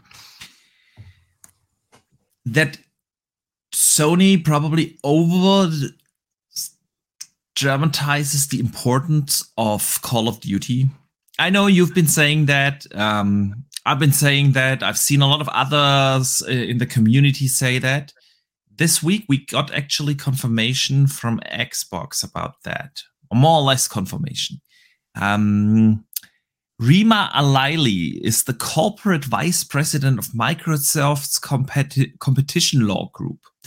And she told Axios in an interview that Xbox firm commissioned a YouGov survey in January, and the finding was that just 3% of all PlayStation players would switch to Xbox should it make the series exclusive to its platform following the completion of the Activision Blizzard deal.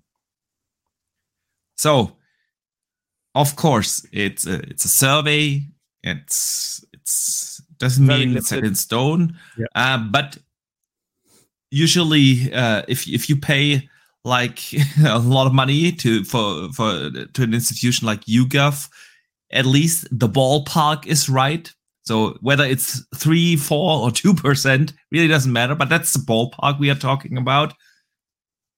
So let's assume under 5% would switch actually. So with Call of Duty to PlayStation, is the importance actually there? Because people always discuss when it comes to ABK only like it's all about Call of Duty. But man, I know the deal is done for mobile. They've said that multiple times. They confirmed this week that they plan to, after the acquisition, they plan to move the storefront, the mobile storefront, forward. They want to have like competitive mobile storefront towards Apple and then of course especially Android. No wonder Google is saying no. We don't want that merger to happen. But do you think that the importance of Call of Duty is overrated in that scenario? Yeah, absolutely. The only reason it looks like this to the public, and even right now from Microsoft, is because they want to reassure. So to Microsoft, Call of Duty means little to them, but they understand the importance to regulators, competitors, and the general public that Call of Duty is still a massive IP. It's not to say that Call of Duty is not a massive IP. I think Microsoft are they're stressing that right now to make sure that the general public knows that they can forever play their game on whatever console they want to play Call of Duty on. However, internally, Call of Duty is not the focus point. Call of Duty is like third, fourth down the pecking order when it comes to what this deal is about. Like, it is very much still mobile. It's still king. It's still cloud. It's that side of the business that is the main thing for them. And they've already ironed out the cloud issues. Like, regulators aren't bothered about the cloud, and they're not bothered about multi-game services anymore.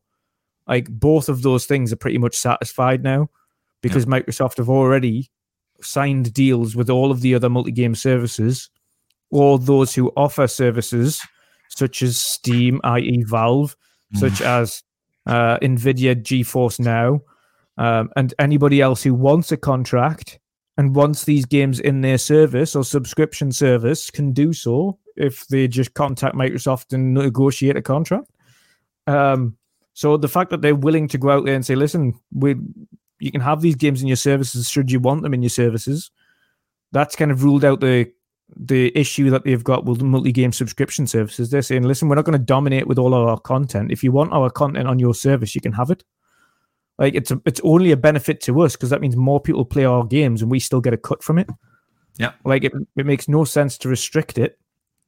And when you're talking about these other subscription services, the likes of, even if Google was still around, or Amazon, or Nvidia, they are not console gaming. These are like really niche streaming services. Like, they're not in direct competition with the consoles in any way, shape, or form. So it wouldn't make a blind bit of difference what games appear there. I wonder why Microsoft is never using that argument, at least to our knowledge or the public knowledge, that like, hey, we want to break up the monopoly of storefronts on mobile. Yeah. Because so far there's literally Google and Apple. Yeah, exactly. That's what I mean. Yeah, like, as soon as you are in either of the ecosystems, you are dealing with a monopoly. You cannot. Yep. Apple's by far the worst mobile monopoly. Once you are in that ecosystem, you are stuck forever. That's the thing. So I wonder why we never hear that argument. Like, what the merger would do good for mobile. Yeah, that's the thing. Like, if you have a look at any of the regulators, not one of them have had a concern about mobile. Not one. I can't remember one single argument, and that's the thing. That's why I wonder why Microsoft themselves do not try to steer this. Probably they do, yeah, but that's not what we've been hearing.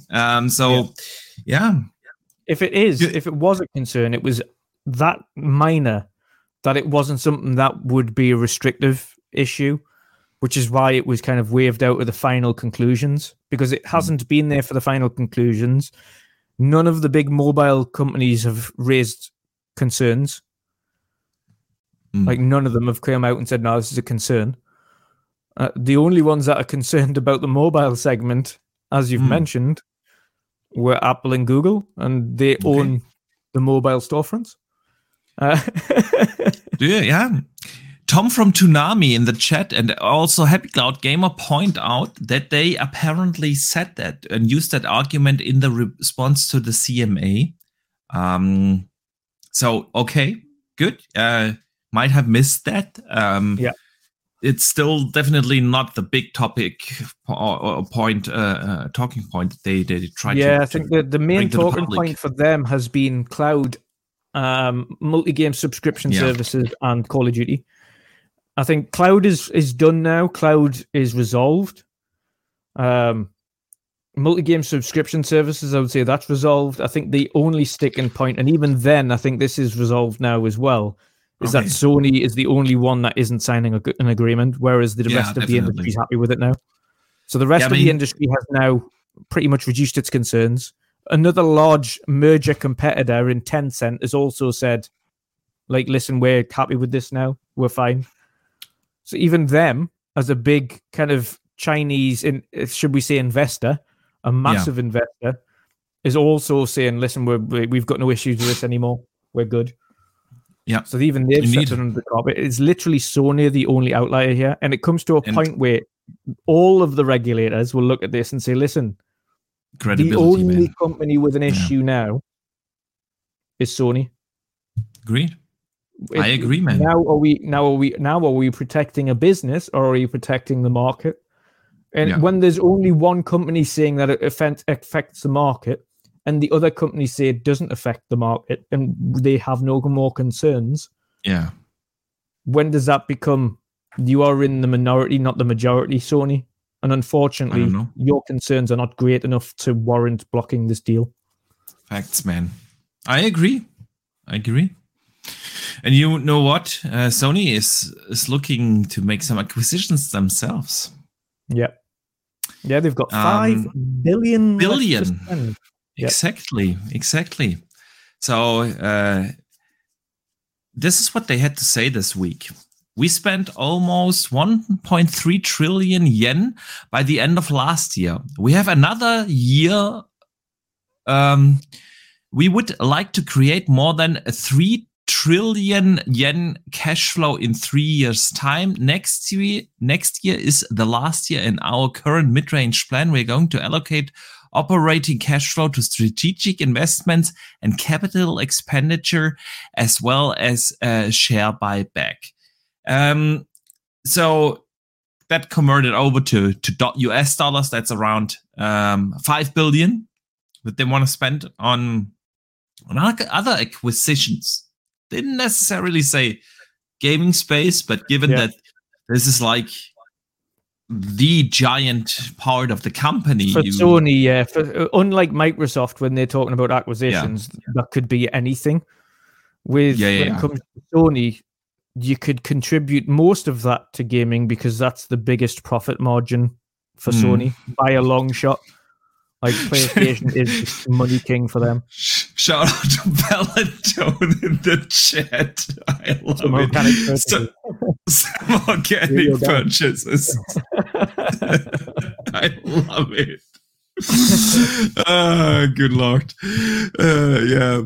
Yeah, that's the organic growth we see. I mean, and Justin Lambert in chat, he says somehow they're going to buy Take-Two with that money, according to fanboys. I would say they're probably going to buy Take, but not the two. A little bit. An investment. Yes, but not all indeed. Indeed. They'll buy the front door. I mean, if you look at the purchases that they did over the last 2 years or so, they bought like a lot, like at least 10 studios. Not all of them are like the big AAA ones. Like there were a lot of support studios as well, like Fire Sprite or what they are called, for instance. So anyway, they never, outside of Bungie, they went for like a high profile acquisition. And even Bungie was done in like less than, I want to say, 6 months or so, because the deal was just at the edge of the size where it's getting looked at more in depth. Yeah, so I wonder how this would go if they would like to go out and spend the 5 billion on a bigger acquisition, and then they have to defend themselves in front of the regulators. Would be interesting to see, man. But I assume that they will spend like the money on smaller, lower and profile studios, and rather have more than one bigger one. What do you think? Well, that's the thing I think we're expecting now, because Microsoft's not done with acquisitions either. The problem is they're needing to get this one finished before they can do anything else. But I think from Microsoft's side, they're going to definitely focus on smaller acquisitions, studios, indies and things like that going forward. They're going to kind of space out a few of the other smaller guys and kind of get a few smaller teams on board, mainly just to pack out Game Pass in different avenues. So like little family games from little indie developers and these other little cutesy games and things like that. So I think they're going to kind of aim for that after this purchase. And those won't need the scrutinization because they'll be that finite in value. They'll be like 20, 30, 50, 100 mil. It's like when Microsoft bought like a Ninja Theory, you did not even hear that because it's just not big enough. Those kind of deals get scrutinized at higher volumes, and bigger budgets. Exactly. Which is why we saw that year when Microsoft like purchased 5-6 studios off the belt. They're like, and all of these guys are joining us. We're like, what? There's six new developers. Honestly, that's the thing about. I've said this before. You know that the ABK acquisition is not for me. It's just not. Console gamers. I would be super like my one specifically, and I've said this for a while. I think we've both said this. The one we'd be most happy about, I think, would be a Sobo, a Crytek.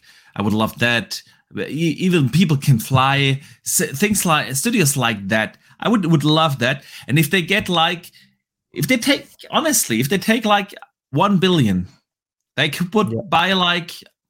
I'm making stuff up now, of course. I don't know the real numbers, but like you take 1 billion and you can buy like 3, 4, 5 of these kind of studios. Like how much was Insomniac? Insomniac was 235 million.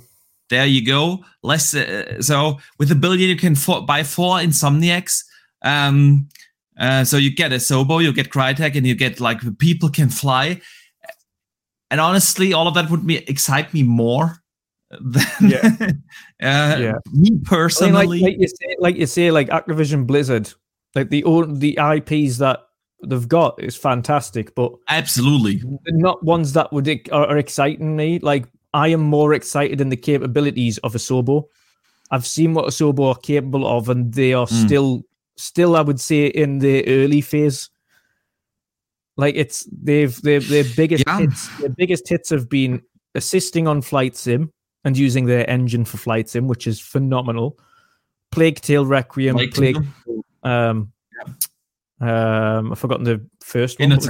Innocence. Yeah. And phenomenal, and that was their own engine. Yes, phenomenal. Absolutely. So I think, and we're having a look at them. We'll have a look at, as you mentioned, Crytek. With the Crytek engine is just insane. Yeah. And if you put a little bit more budget behind Crytek, they could be they could reach the pinnacle of studios again, as they once were. Crytek were once one of the top tier developers, like pushing the boundaries. Yes. And now they're kind of struggling with funding, and they could really do with a little bit more support. And I think Microsoft should get them exactly in that. And get them done. Exactly. So, and that's the thing. They have been stuck on this ABK deal for over a year now. Even before the thing got public, their hands were bind. So it's almost 1.5 years now or something like that. Yeah, a year and 5 months or so where their hands are tied. And just imagine what else they could have done. For Sony, I see them acquiring part of Square Enix. Yeah, I can see Square divesting more of their studios, and Sony snapping up those divested studios. Especially Sony are still going full charge into blockchain and NTCs or whatever they're called. And that's what they're focusing on, and I think that's going forward. That's what you'll see more of from Square. I think they've kind of lost their impetus there now, but I think we've already seen what's happening with Sony's relationship with Square. It's already pretty much exclusive anyway. We're never seeing those games come to Microsoft or any other platform for that matter.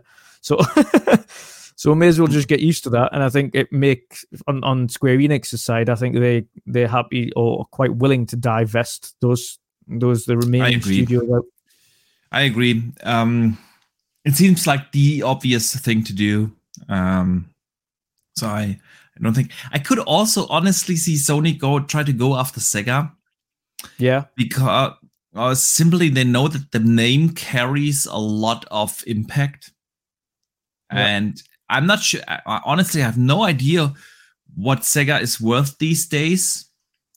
But obviously, they are not the same anymore. No, I think they're about anywhere between 2.5 and 4 billion.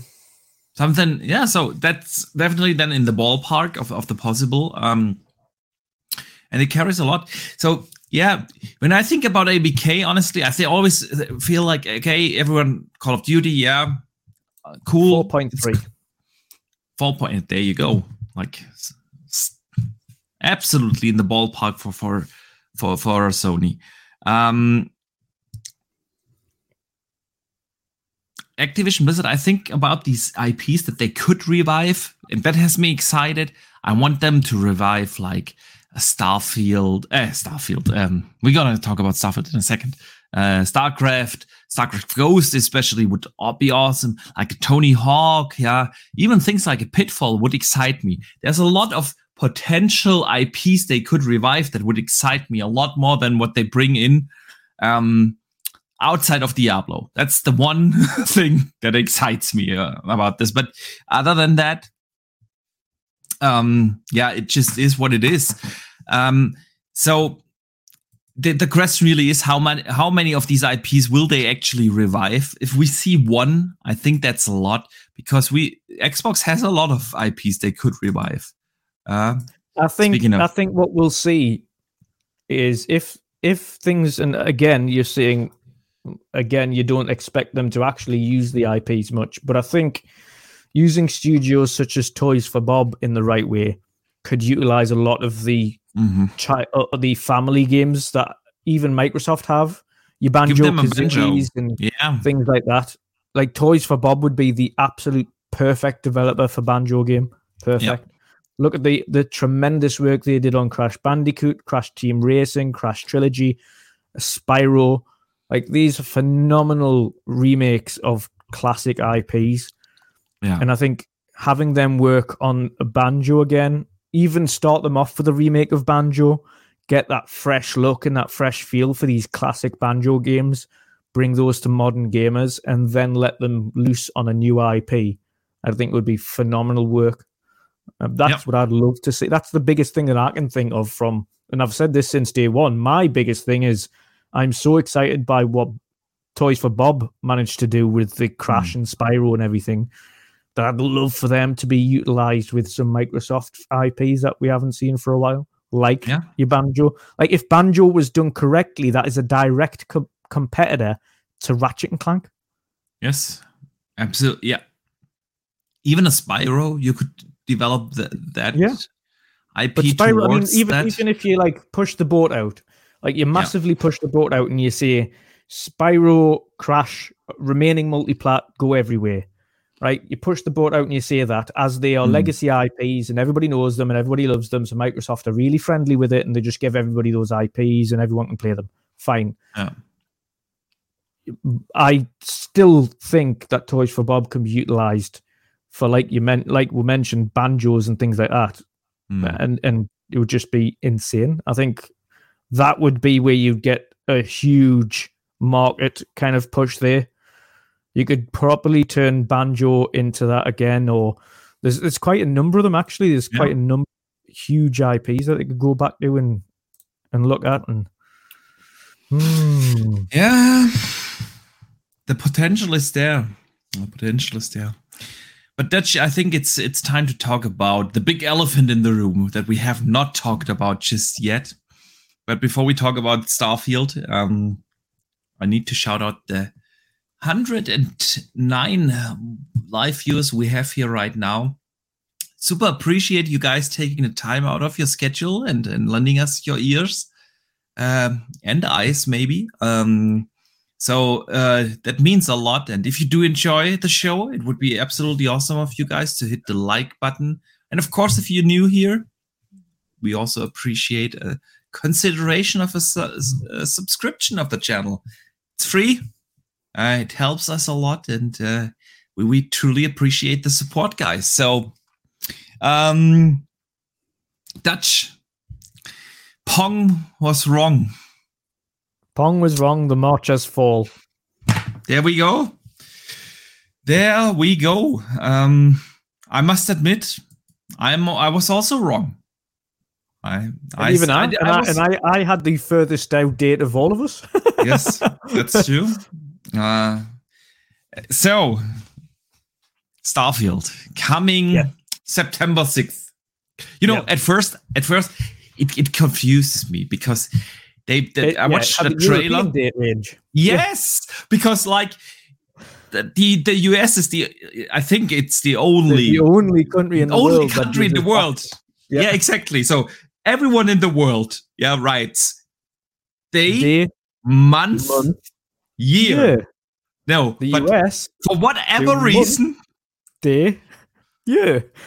Why? It's like no idea. And honestly, I was like, so I watched that trailer. I was like, oh damn it! Like 6 days apart or 4 days apart from Diablo.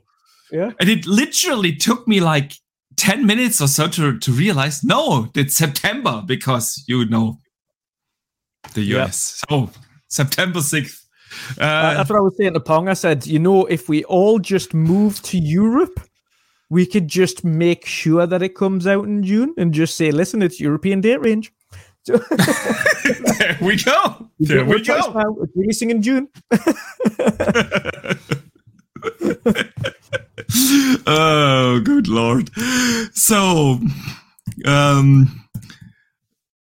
so shout out to our American viewers and listeners, but you guys really need to change that system. It's not okay to be like the only one in the world to do it differently. So, and it confuses us. Think a lot, yes, a lot every time. Like even on movie posters where they're like coming out the 2nd of, and then sometimes it confuses the living daylights out here because they're like 1/13/23. I'm like, there is no 13th month. What are you talking about? Oh wait, 13th of right. Okay. At work when I go on vacation or so, and you leave the automated message in your mailbox system. I used to type in like, okay, I'm away until I don't know 9.06.23 or something, and like all my American business partners were like, oh, is he going on a sabbatical or why is he like staying out for 3 months or so? And that's why I started. Honestly, that happened not only once, like many times. And then I was like, okay, now I write it out. I write in my away message, I write like, okay, I'm away until the 6th of September. See, guys, the struggle we have to go through just because. It's never mind that, but you've got like 2-3 time zones. You've got exactly you've got different dates. Like, just get one time zone, guys. One time zone, same date range. Thank you. All good. Thank you. It's even with our guests, like when you try to schedule, like PSP +4. Like, what's that? I have no idea what that is. What you're talking about?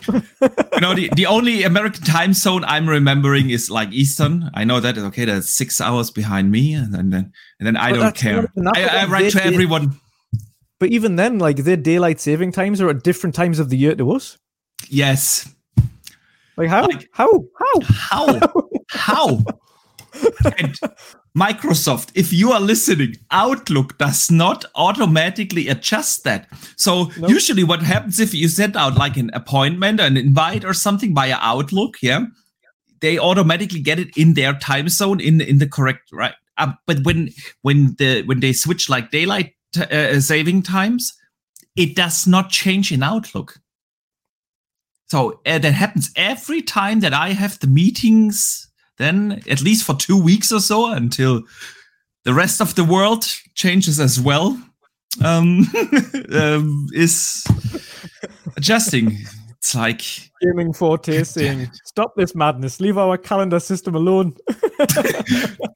Don't get me started on the Imperial system.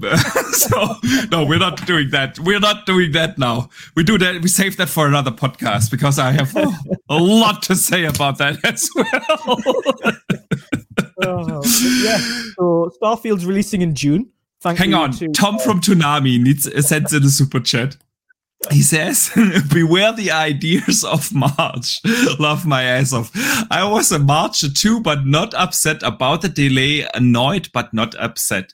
First of all, thank you for the super chat, man. And yeah, that's. I think that's the thing. Not upset about the delay, but a little upset or annoyed. Anyway, so how do you feel about this, man? Yeah. I am neither here nor there. It's not that I'm not looking forward to Starfield, but because of the way that I am with games, like Hogwarts, I didn't realize was a 60-odd hour game. I thought it was 30-odd hours, but it engrossed me to the point where I just didn't stop playing it. And before I knew it, I'd finished it all. Yeah. But going into Starfield, I know it's more than 100 hours.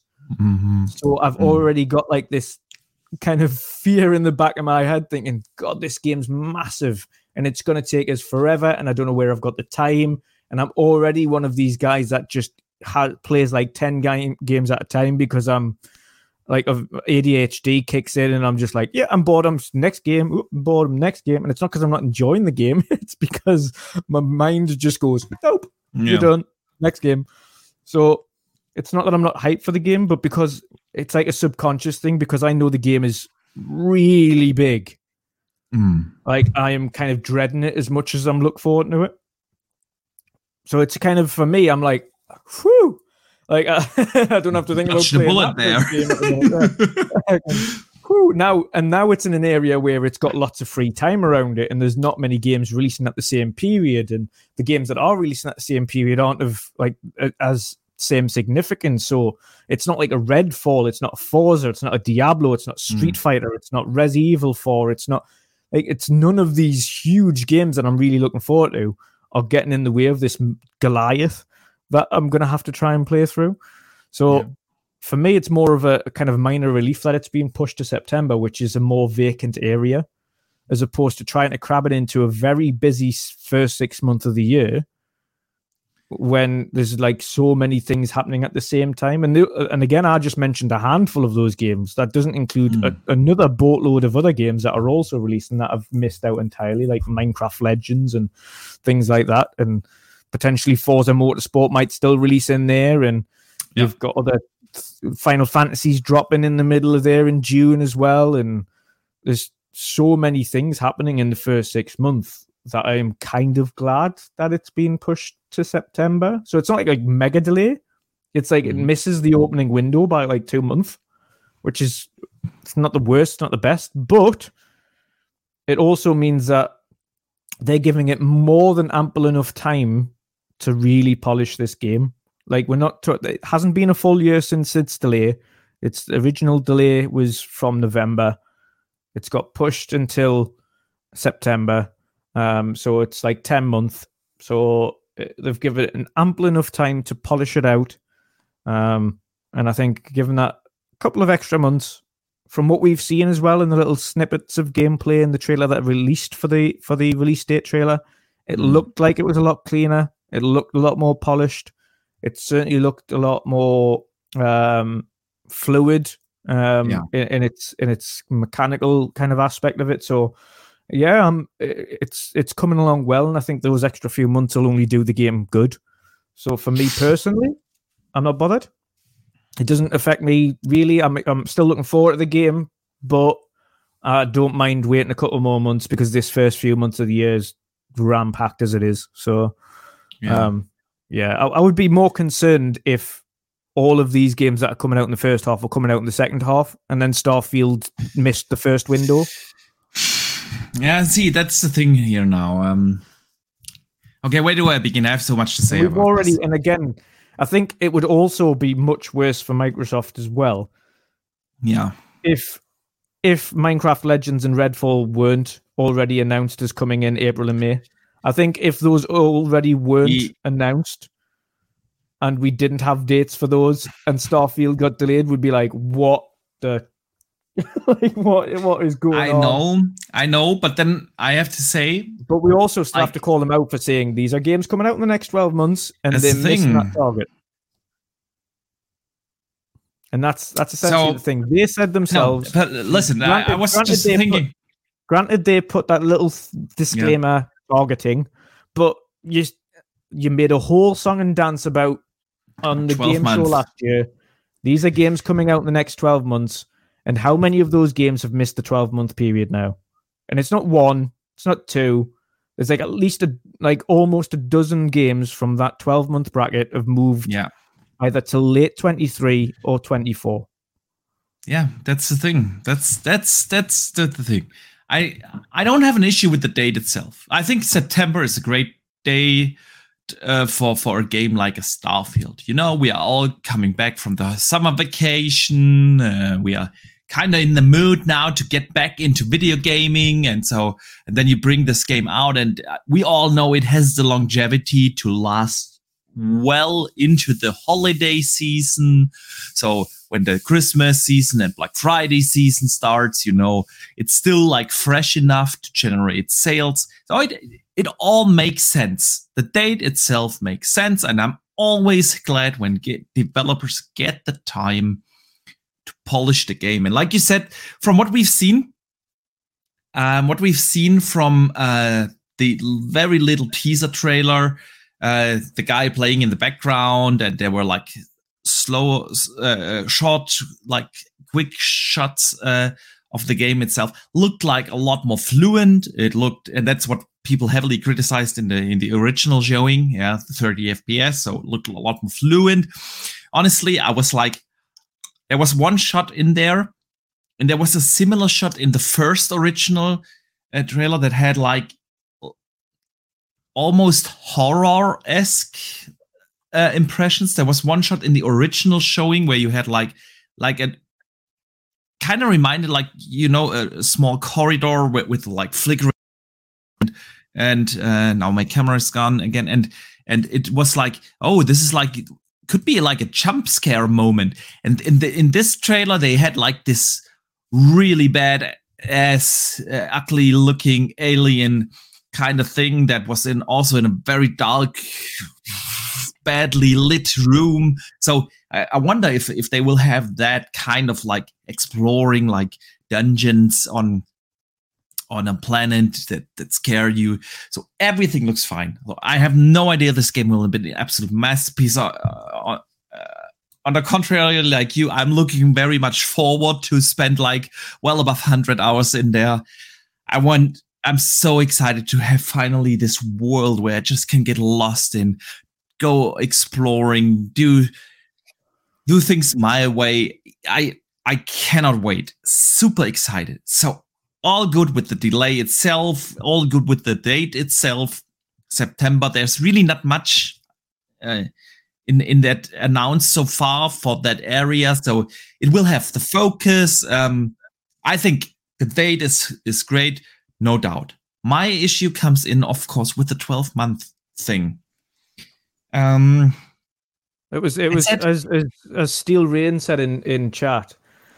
It's what they mentioned, and they trapped themselves in that box. Like, if they hadn't stressed, these are games coming out in 12 months. This is the games you can play within the next 12 months. This is 12 months, 12 months, 12 months. They are the ones that said it. So then that's the thing. That's we have to hold them to their own words. Absolutely. And it comes down again to marketing and messaging, which just shows Xbox does not get that right. They just don't. It's this artificial pressure that they put on themselves for no reason whatsoever. No one. I have not once heard anyone in the community, in the creator scene, in the media ever called for something like the 12-month window. Not once have I heard that before they did it. So it's their artificial pressure that they put on themselves that put them in the position. Now, granted, we all knew one game will move out. And we all said, we sat down here, Dutch, how many? I'm still excited to get like first round at Gamescom, you know, our bet about Forza. And Forza moved out and everyone was like, okay with that. Because I know Forza has not... This is the thing as well, like, the Forza delay bugged me more than the Starfield delay has. Because it's more casual, you know, you can play like a couple of hours, and if you want to play something else, you just move over, or why? No, it's more so that they literally just include it in a developer direct show that included every other release date, and that was the only one that didn't. And they didn't clarify what would happen with the game. It was so like weird messaging. Like the entire game show, we had an awesome shadow drop in Hi-Fi Rush. We had confirmed date for Minecraft Legends, confirmed date for Redfall. We had DLC for ESO, and then they capped it off with Forza Motorsport, and then didn't say anything. They just said coming 23. Yeah, true that. Man, true that. Was like, I get that. Now, you mentioned earlier, like with Redfall, the only reason I wasn't over the top with Redfall, I'm not overly concerned, is we kind of had an inkling it wasn't making the first half, or might just slip out of the first half as soon as it wasn't included in that developer direct. And the further out that the announcement of the showcase got, the longer we thought it's not making, like, it's getting further out here. It's like, it doesn't seem like it's going to make March now. It's probably not going to make April. And then we kind of look at the release pipeline and think, actually, usually once they announce a game, it's released within like 3 weeks of the date. So it's actually strange for them to have a direct that's 2 months before release. Yeah. That's kind of far out for them. It's usually much closer to release when they do like a game preview. Let us talk about that in a second, because I also want to know your thoughts on this, because it is kind of weird date. Two things first. I need to finish my train of thought before I lose it. But first, I need to thank our generous friend, Drawn TJ, who sends in a $5 super chat and says, Xbox needs to buy a remaster studio that remakes games, and they need a studio that polishing studio. I do think they have the last one, like, especially when they get the ABK, they have so many support studios on their hand. But like a dedicated remaster or remake studio for some of their classics. I mean, it works for all the other platforms. Nintendo's doing it, Sony's doing it. And yeah, definitely would be cool to have some very good and well-realized remakes. I want to see a Crimson Sky remake, man. That would be so dope. That would be so cool. But yeah, on the 12-month thing. Yeah, like, I wasn't a fan after the show last year of that, and I'm even less a fan now, because the thing was, they came out, okay, here are all these games that you can play in the next 12 months. The exciting part, for the most part, were already scheduled for 23. So out of the 12-month window, the first 6 months weren't really that exciting, because we had a Plague Tale Requiem, which was like Game of the Year contender, absolutely. But other than that, until High on Life came out, which was very tail end of the year, it was for the first 6 months not really much to get like really excited about for people. And so everyone was looking to the first half of 23. That's when Xbox is gonna fire on all cylinders. Yeah, that's where they've gonna bring out a Forza. That's when they bring out a Starfield, and then a Redfall, the cherry on the top. Then and no one ever mentioned Minecraft Legends. No one. So it's gonna be a massive game, I have no doubt. But it has a certain like target audience. So Minecraft Legends isn't the thing. The thing people want is a Starfield. It is this big AAA blockbuster game. The system seller, the console seller, the reason why to get into the Xbox ecosystem, and that's not a Minecraft Legends, because that's out on everything, you know. So, and now we look at the first half, and they had the great surprise of Hi-Fi Rush. Granted, absolutely, no one saw that coming. Fantastic moment. But that's not that system seller game. The system seller game is a Starfield. And that's now second half. You could argue, okay, Xbox fans, they are used to waiting. That's what they do. Just wait. That's okay. But with Xbox breaking another promise yet again on delivering, it is, and this is the thing, a disappointment. I do get it. Say, as we've mentioned, Boxy, it's not a promise that anybody else has asked them to make. Yeah. It's a self-imposed thing. Like, exactly. It was so unnecessary. Exactly. Yeah. We wouldn't be as disappointed if they would just delay the games, and that's it. Yeah, and they come out and just saying coming by the end of 23. Yeah, like it's a big open market. You know, Mav said something last week that stuck with me.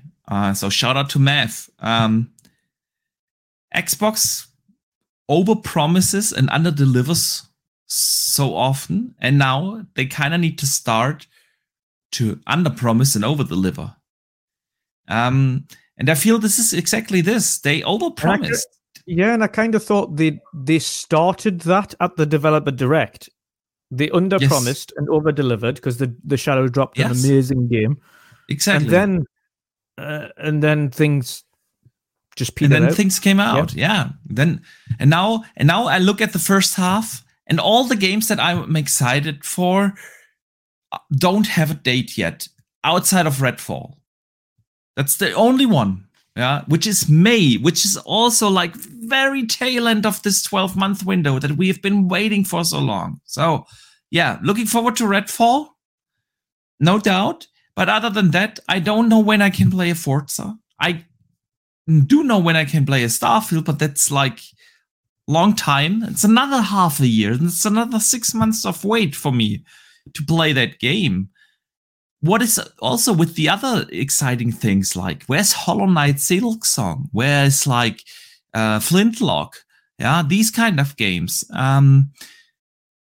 We don't have the dates yet for them either, so they are not coming out in the first half. I don't think so. Yeah, and that's like the thing that Xbox put on themselves. And I've also seen like, okay, with Starfield coming out in September, that's it for Xbox in the second half. Because they're not going to release a Hellblade close to a Starfield. When they could bring it out 2 months later in, I don't know, in November. It could still, I do believe that. But I've seen people bring up that argument. And of course,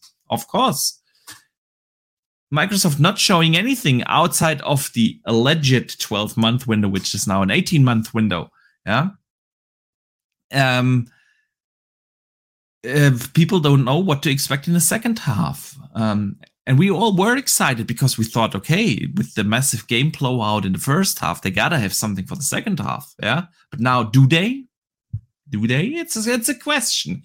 So as much as I'm excited for Starfield, I gotta say it's disappointing in the marketing and communication from Xbox. Just yet again. When it comes to marketing, they just don't get it right. So Dutch, how do you feel about this whole situation? Yeah, so like again, I'm not like we need to call them out on it, but I am not like massively disgruntled by it. Again, it's got to the point now where it's like, oh, Microsoft, the same old stuff coming again. It's got to the point where like we kind of continue to be like majorly outraged with Microsoft because it's just the same stuff we've kind of got used to at this point. We shouldn't have to get used to this because again, it's just a case of consistency, and we've said this for weeks and months. Roxy. Yeah, consistency is going to be the downfall of Xbox, regardless of what they do. If they can have one absolutely banging 6 months, but if the next 6 months is terrible, And then the next 6 months is terrible, and then the next 6 months after that is good, but then the next 6 months is terrible. But you can't have that inconsistency. It needs to be a consistent output and consistent quality, and that's where the competition is. Like, even when the competition doesn't have consistent outlays of games that are built by themselves, they have consistent exclusives that release, that do well, that will make sure that they have something to shout about. They are consistent with the quality that they output. Now, of course, we know there's going to be some that don't hit the mark along the way, because you're never always going to win. But even if 3 out of 4 of your releases that year are major hits, you're onto a good year anyway. Yeah. And this is what Xbox need to do. They need to get into a cadence where they have 4 major releases a year. And even if one doesn't hit, at least 3 of those have been a major success. And that's fine. And it needs to be that. At the end of the year, we will still have the discussion about, okay, why is Starfield a game of the year?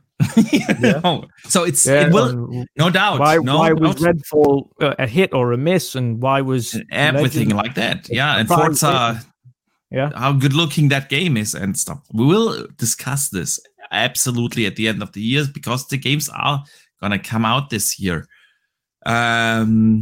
So yeah, I get that it's Starfield moving out. It's not a big deal, but now, out of the 3 exciting first-party titles, I'm leaving out now a Minecraft Legends, intentionally.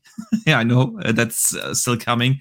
But out of the exciting ones, Redfall, Starfield, and Forza, it looks like we only get 1 in the first half, which was promised. So, yeah, I get the frustration. Forza's a weird one, isn't it? Because we don't know. We don't know. It could hit.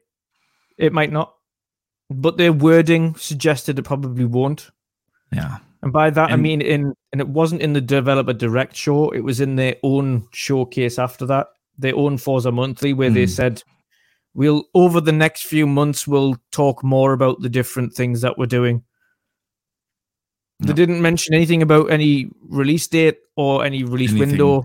They just said, we'll update you as the months go on. Which to me doesn't sound like it's anytime soon.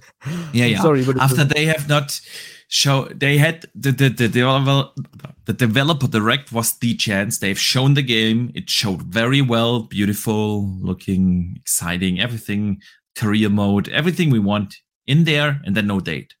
Yeah. So if you miss that opportunity, it's because you don't know the date yet, obviously. So and then, it also of course, makes me wonder what the holdup with Forza is, because I know they're done with QA testing and testing in general, so they no longer have beta testers, alpha testers, QA testers, etc. required. Now they've ended that, finished that part. So it makes me wonder what it is that's holding up the game at this point. That's a good point. Yeah, I don't know. Is it that some of the content that they've got is needing finished up, like such as certain tracks aren't finished yet? Could be. Maybe they tried to pull off the stealth drop thing during E3. It could be that. It could still make the window. Could still make the window. I've said the window, because it's at this point. It's not. We originally said if Forza's going to release, it's going to release in the Forza window, and the Forza window is usually August, September. Yeah. But with Starfield releasing in September now, I can't see it hitting in September. No.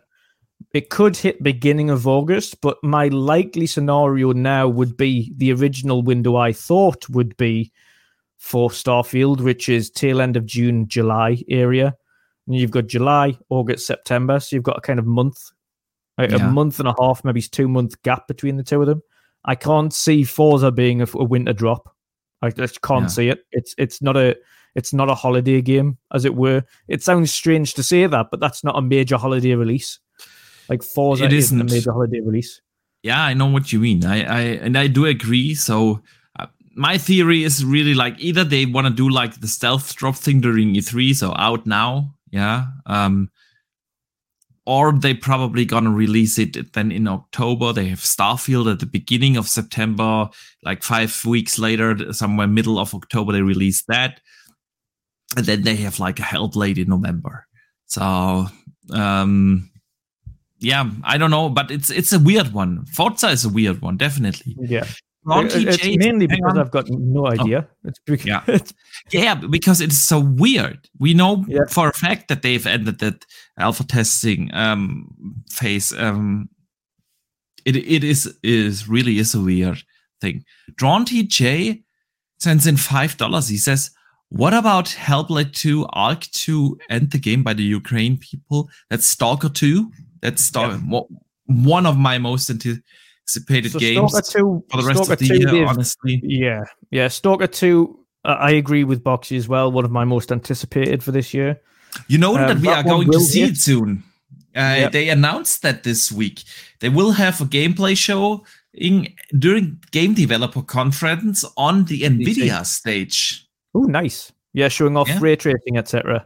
Yeah, exactly. Oh, it's going to look pretty. That's going to look pretty. Yeah. Oh, yeah. That's going to end up being a game you get on PC, isn't it? Yeah. Oh, wait. Does it release?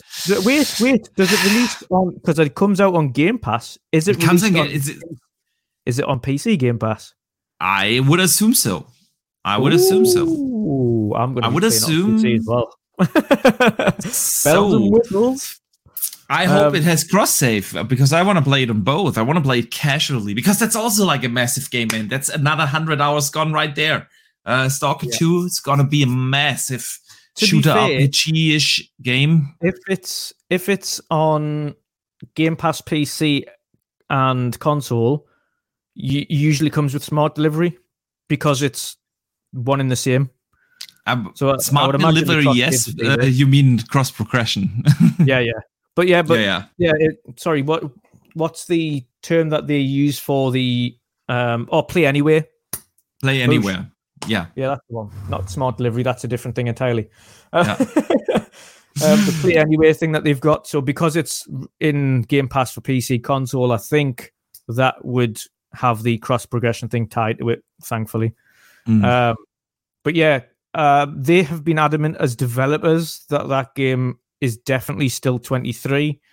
Yes. And I think they've made it their personal mission to get that game done this year to kind of have their own little bit of a win in such a bad situation. So I think they're doing what they can to make sure that happens. And to be fair, every time I see it, it looks better. So it looks phenomenal, man. Yeah. And it always used to. Even the old ones were like real PC graphic showcases. Yeah. Can it run Crysis kind of level. So man. And from I don't know if they're still the target, but before the invasion in the Ukraine, they said that they definitely want to bring 120 frames per second mode on console. They want to bring also ray tracing to console. So it kind of looks like we will get like different modes to play with. Gonna be fantastic. Hope we get Date, man, during the Game Developer Conference. I doubt it because I don't think it is big enough to announce the date. But on the other side, you never know. Because Game Developer Conference has become a thing, man. It has become a thing. It could be. Exactly. It could be. And I think NVIDIA might want, because of course at the minute as well, if you have a look at what NVIDIA and the likes of Unreal are doing now, like when Unreal were doing a showcase for the engine, did we expect them to go, we've got the next Tomb Raider game, we've got this? Like, we didn't expect all of these game announcements at an Unreal Engine tech demo event, but we got them. So now I'm watching all of these obscure shows because you just never know what's going to get announced now, because some of these shows have either engine demonstrations where they announce games that are going exclusively via their engine, or the Game Developers Conference where they're showcasing ray tracing, but happen to have a release date and showing off new gameplay because that engine wants to show off what it can do, or that bit of hardware wants to show off what it can do. So I think it's always a possibility, and I think it's a good area for them. GDC is huge still as well. GDC is a massive stage for Stalker. Outside of E3, it's the only real big stage left before Microsoft's June showcase. And they might steal the show or get the show stolen by other games during E3 on the date. Especially if it's we know for instance, we know the June showcase for Microsoft won't have Starfield because they have their own showcase after the showcase. Yeah. So we know that there's going to be new announcements at Xbox's game showcase. So you don't want to plonk Stalker into there. But as much as we're looking forward to it, it's definitely going to get overshadowed by new announcements. It might be still on there. But it's going to be in a sizzle reel at the end that's saying all these games coming out in the next 6 months and blah, blah, blah. Yeah, maybe they show like another trailer or something for it. But, exactly. I'm not to be asked about the other ones. Hellblade 2 and Arc 2. No idea. But Hellblade 2, I still think is a holiday release title. Yeah, me too. I still, even Starfield going to September, I don't think that changes that. Because again, they could easily bring that out at around November. So there's definitely the possibility there, unless Avowed is ready. Could also that's the thing, you know. I can see Avowed being one of the first quarter games next year. Could also be. It's either way. Either way. They move Hellblade there. And Arc 2, yeah, man. Vin Diesel riding a dinosaur. I don't know. They are so quiet about that game. Yeah, they show up like once a year during some showcase with a short trailer. But we have not seen gameplay. We have not seen anything other than these little trailers. We know it's on Unreal Engine, which is a big change from Unreal 5. Yeah. Unreal Engine 5. We know it's a single-player game. Yes. So it's changing from the original. It will have a single-player campaign. It is a proper campaign. Yeah. Exactly. I could see that game potentially having a mode separate, like Arc 2 will have its single-player campaign, but it will have a separate mode that is just akin to your original Arc type of game with it building, crafting, survival stuff, but it will have an entirely separate standalone campaign with Vin Diesel, etc. Yes, exactly. I can't see that have anything to do with the regular survival game. Yeah, I agree. Whatever the regular survival game is, I still don't get out. I have no idea. It's the weirdest game ever. Yeah, it's the most weirdest game. Smokey. I attempted to play it a couple of times, and I was just like, what is this? I have no idea. I have no idea. But people seem to like it, man. It's a success. It is. Smokey sends in a Canadian $5 super chat. Appreciate the support, man. He says Microsoft gives release dates. Delays, gets shit on. Microsoft gives 12-month window, misses, gets shit on. No more dates, shadow drops only. You know what? We'd always, to be fair, we'd like that. We'd much rather they said, we'll give you the dates within a 2-month window of its release. That's what I wanted to say. When games went gold, as soon as a game go gold, announce the date, say, okay, Starfield went gold, there's the date, go for it. Yeah. That's what we need more. It's like unpredictable with these delays. The problem is they've got this, and this is what game showcases have done. These game showcases, which originally were meant for investors, have turned into public showcases. And when you've got public showcases, you need to provide information on when people can play these games. And that is self-inflicted damage right there. And you're restricting yourself as to these public available dates. When you've got internal dates, that's another thing entirely. That's what caused the CDPR issue, because internally, the directors and all the big hierarchy wanted that game out, even though the developers told them, listen, it isn't ready. That was an internal struggle. It wasn't because they'd give a date. They said, it isn't ready. We can't meet the date that you've got in mind, but you're going to go ahead with that date anyway. And you're going to tell the public about this date, even though we've said to you it's not ready. I think now it's a case of, if you say, okay, we've got these games coming out in the next, these ones are 2023. These ones are 24. These are the 20. That big window, or coming out in the next year. The year. Yeah. Coming soon. I don't know. Yeah. These are coming soon. These are further out, whatever. But don't give a, as and when the game, as you mentioned, goes gold, then go, right, okay, this has gone gold. This is your release date. Do it. And even if you need a proper marketing campaign, you can still have that. You can plan for a marketing campaign ahead, and you can also have 2.5 months in between gold and release date. This is more than enough to market your game properly. So, yeah, Smokey, good point there. So, you already mentioned it earlier. They also announced, along with Starfield, the release date, they announced the Starfield Direct and the actual Xbox E3 showcase, which will happen on June 11th. And right after the show, they will air the Starfield Direct. So you already said, okay, that means obviously probably not going to be at the big show. They will probably just mention it and say straight after the show. Straight after the show. Exactly. Obviously. Yeah. So that's going to happen. But I wonder, why do they do that? Because you have this hype after the Xbox E3 show. You have this hype. Everyone is excited for what has just been shown. I don't know. We're going to see a Hellblade, and we're going to see a Fable, and we see an Avowed, and I know it's all not going to happen, but actually, I do think it's going to happen. But you know what I mean? So we are energized. We are full of excitement for the years ahead. And then you show Starfield, which is super exciting, but you don't need the excitement at that point because you already have that.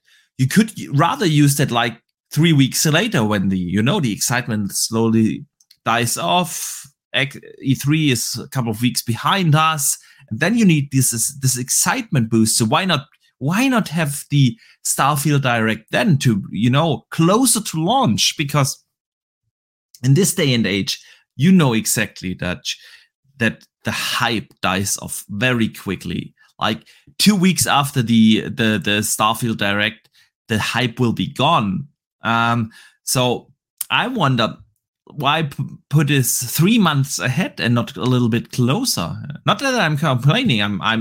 I'd rather have it tomorrow, but from a marketing point of view, you know what I mean? So what do you make of it?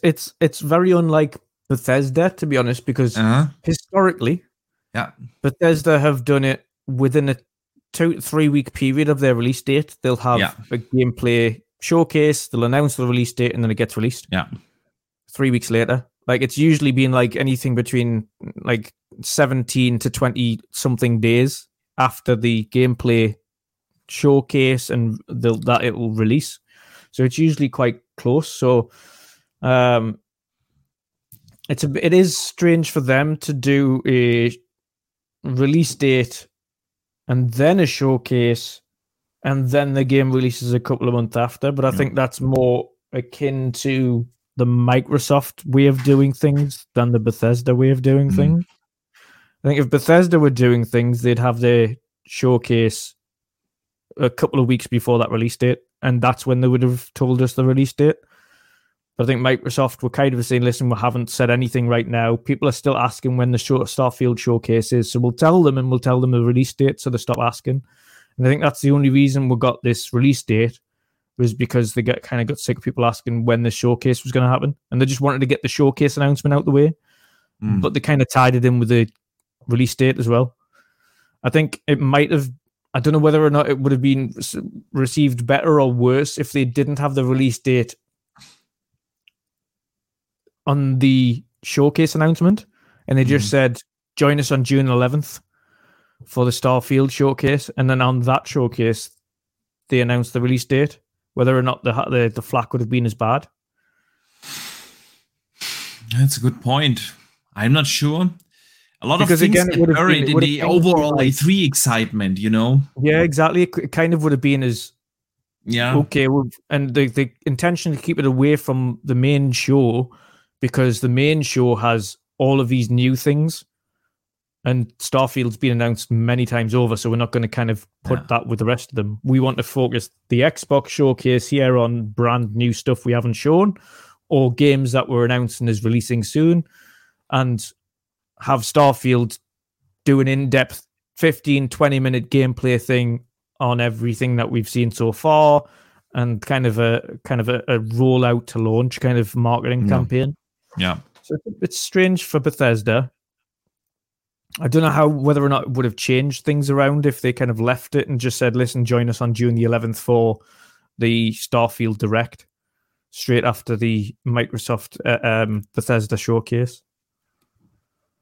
And then Agreed. as that one announced a release, that might have been received better. Maybe.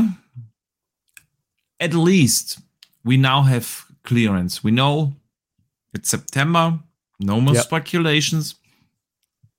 Gotta admit that. I've been saying that for a while, Dutch, that Xbox needs to take the narratives in their own hands. And with all the speculation going wild about release dates and conspiracy theories here, left and right, I think it was the right thing to do.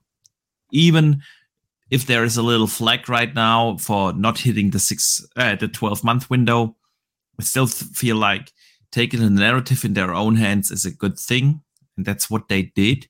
And now we have clearance. We know when we will get the Starfield showcase. We know when we will get the E3 showcase. Yep. And we can all start to just get excited for the game, man. Yeah. Yeah. So, yeah. While we are on the subject of E3, man, E3 opened the industry registration today, actually. And so you can get your tickets now, guys. Go out if you plan to go on to the E3 showing. Go out there.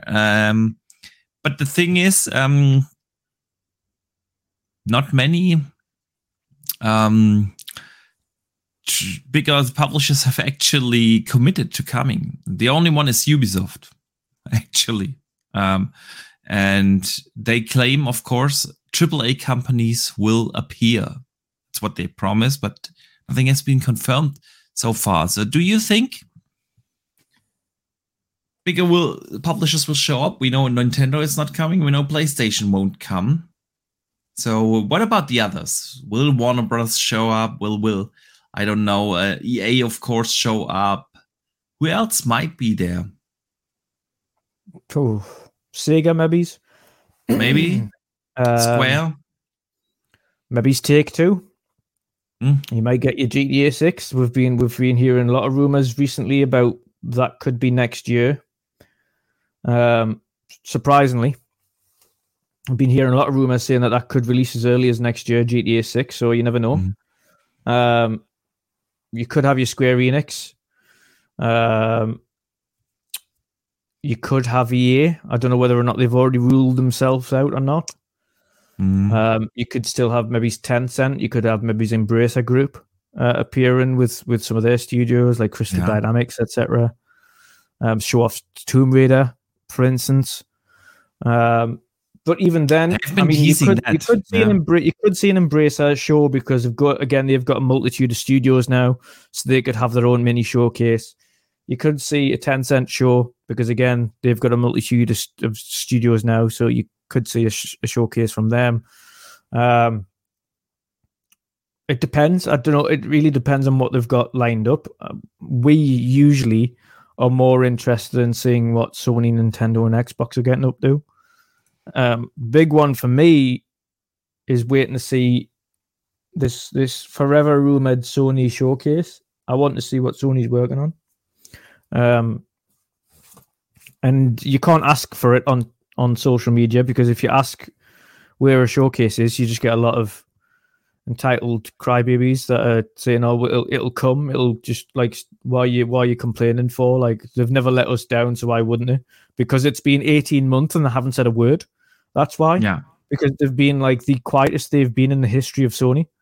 Like, it's I want to know what's going on with their IPs. They are Me too. Too quiet. Way too quiet. Way too quiet.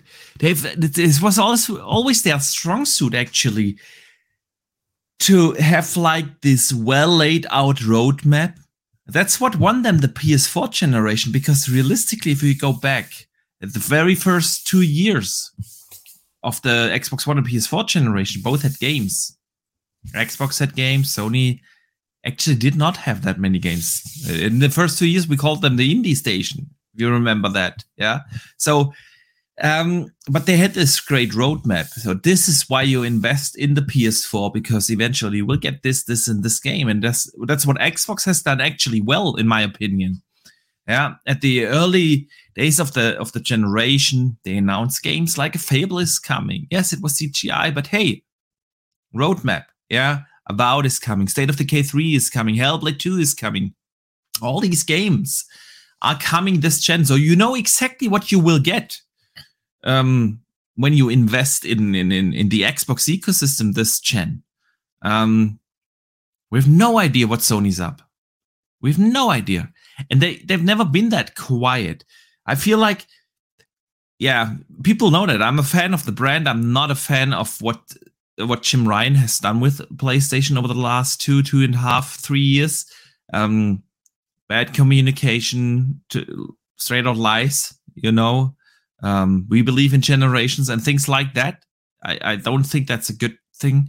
I also don't think when it comes to their marketing and especially to their, like I said, roadmap, laying out, being transparent as a company.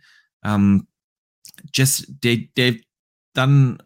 gone South Hill, man. They've gone South Hill with Jim Ryan. I want Sean Layden back. I want that, I want that moment when they come out on stage and get us excited about God of War moment, or like Ghost of Tsushima reveal and these kind of things. That those were epic. I want that back.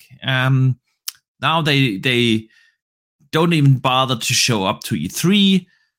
They barely show up at things like Gamescom.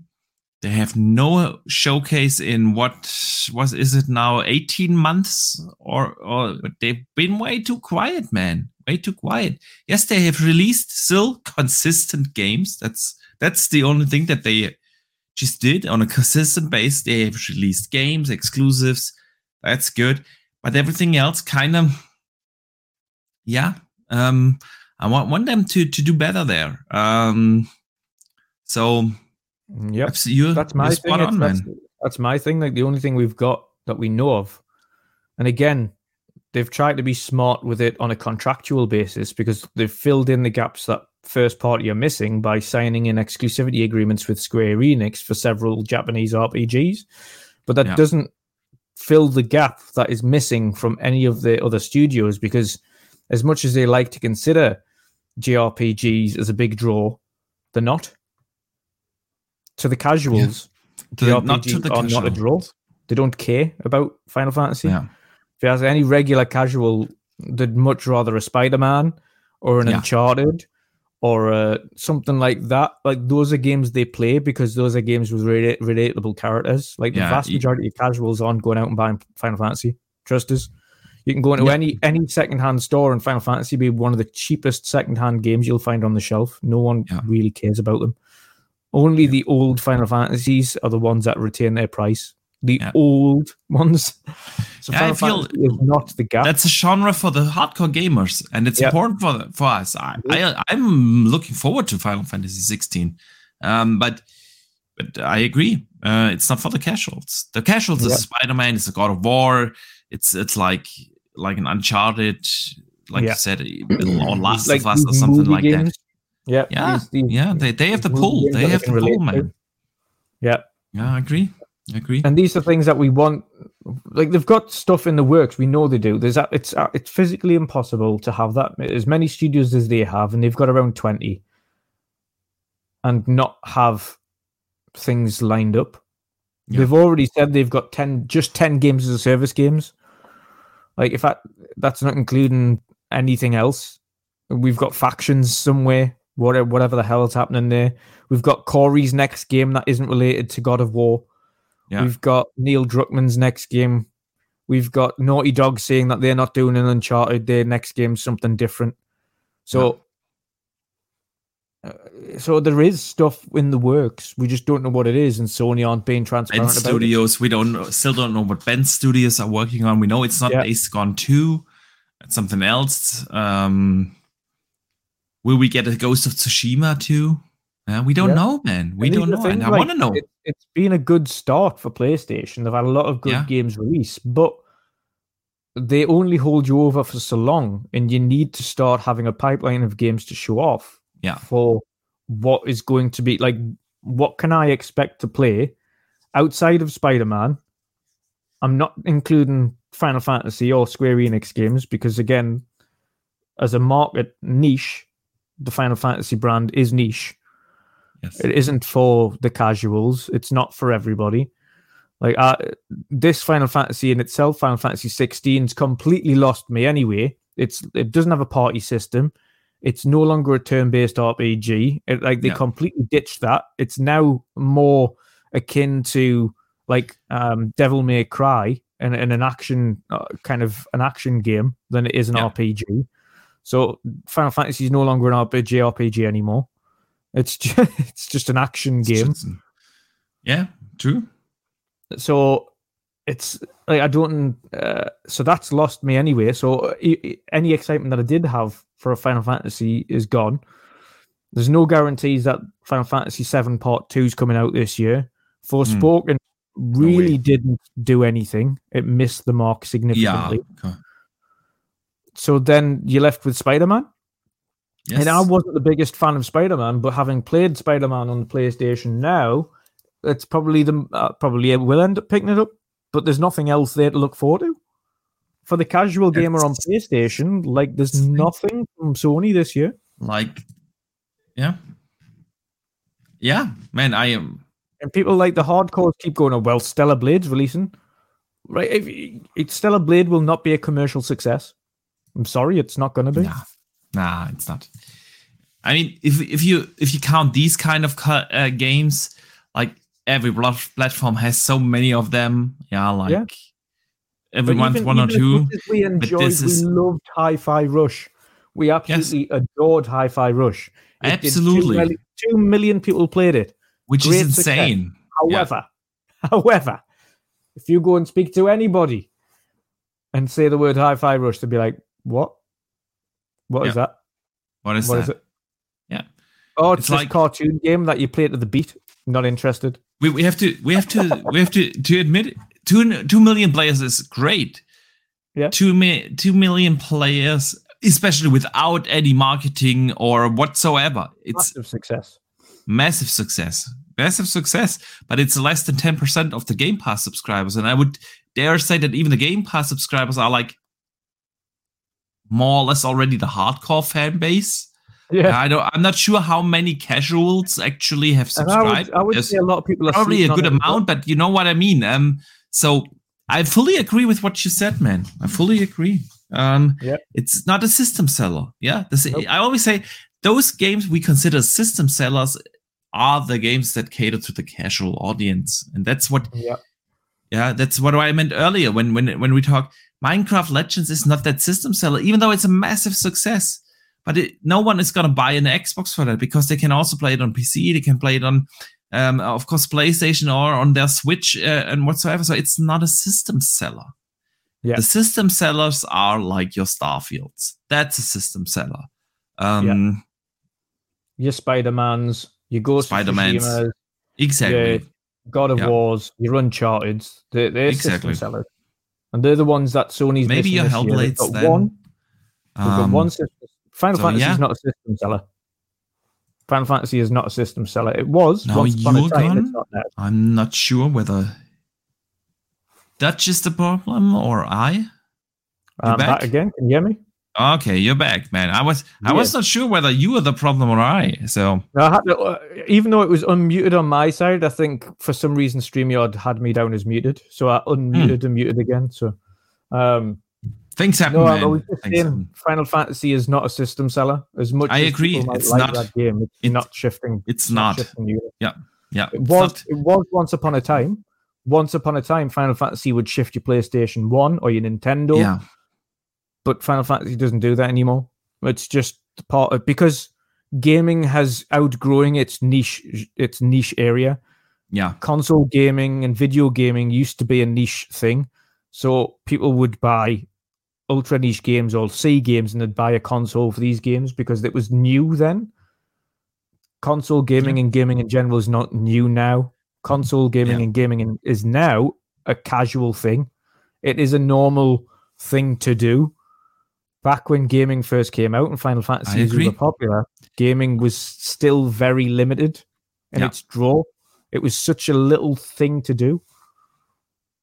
Absolutely. And you had like 2 major game releases a year. Yeah. And that's and really you'd save up all year for it. and that's actually how E3 started. Yeah, it was like this conference for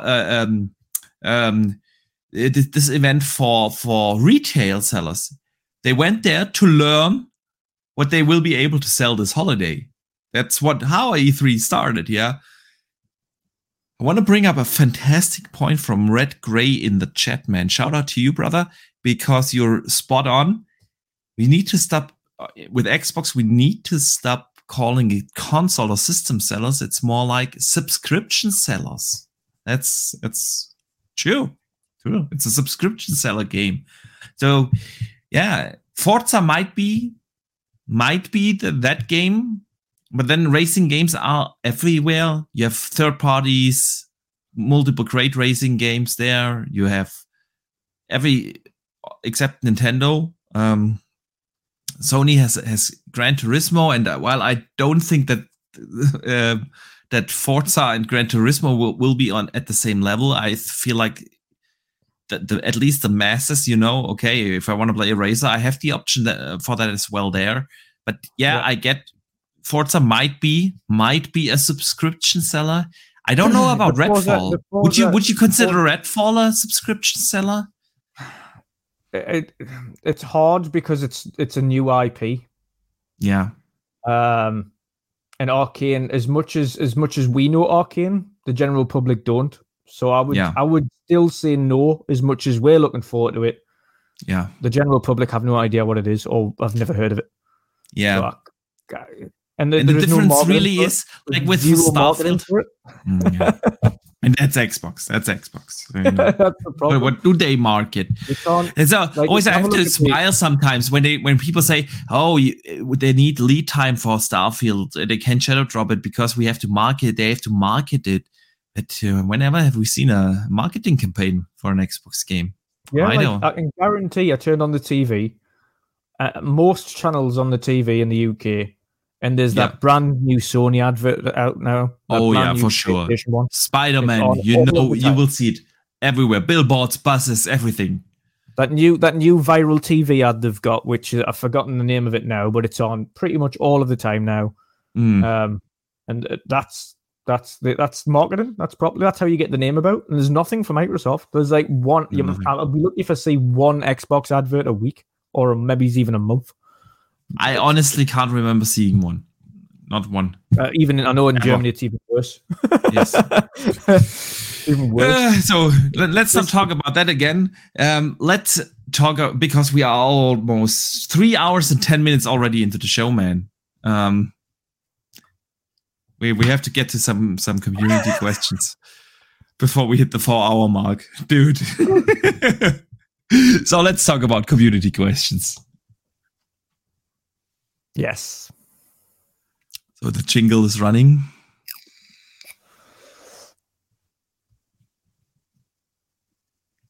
All right. 3 hours and 10 minutes into the show, and we are getting started with the community question, Dutch.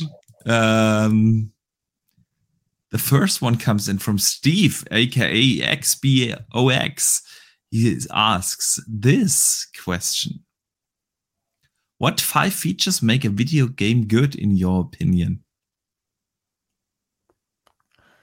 Depends on the game type. But primarily, if we're just going on anything with actual characters and not like sports games, for instance, but if we're going for like a regular video game that the general public would play, you need, first of all, gameplay needs to be on point. That's the first. Yes, absolutely. I agree there. Gameplay above all. Gameplay is king. Yep, gameplay is absolute king. I would, second to that, I would put soundtrack, personally. I think having a brilliant soundtrack enhances the core gameplay and really pushes the story forward. I would agree. I'm not sure if I would put it in second place, maybe third. Maybe third after story. Yeah, story / characters, like, this, Yeah. Story / characters / acting, like, gameplay, story, characters, acting, soundtrack. Those three orders. Then we're talking about graphics, resolution. I would put graphics even in fifth place. Honestly, performance would be fourth. Performance, I would put that on the graphics, like graphics and performance. I would put on number 4. I would probably put, like, what's a good way to describe it? Like immersion. How much does it? Like how much does a game pull you into its world, into the level design, into? See, I would put the immersion more into the story building, because the world's going to have to be built around the story anyway. So story building in the soundtrack, because there's been a lot of games that have been what would have been like a great game have been turned into phenomenal games because of the soundtrack. And likewise, some great games with. I agree on the soundtrack. Story and immersion are two things for me, because, like, a game can have a fantastic story. Like, have you played Wolf Among Us from Telltale? Great story, zero immersion. Yeah. So.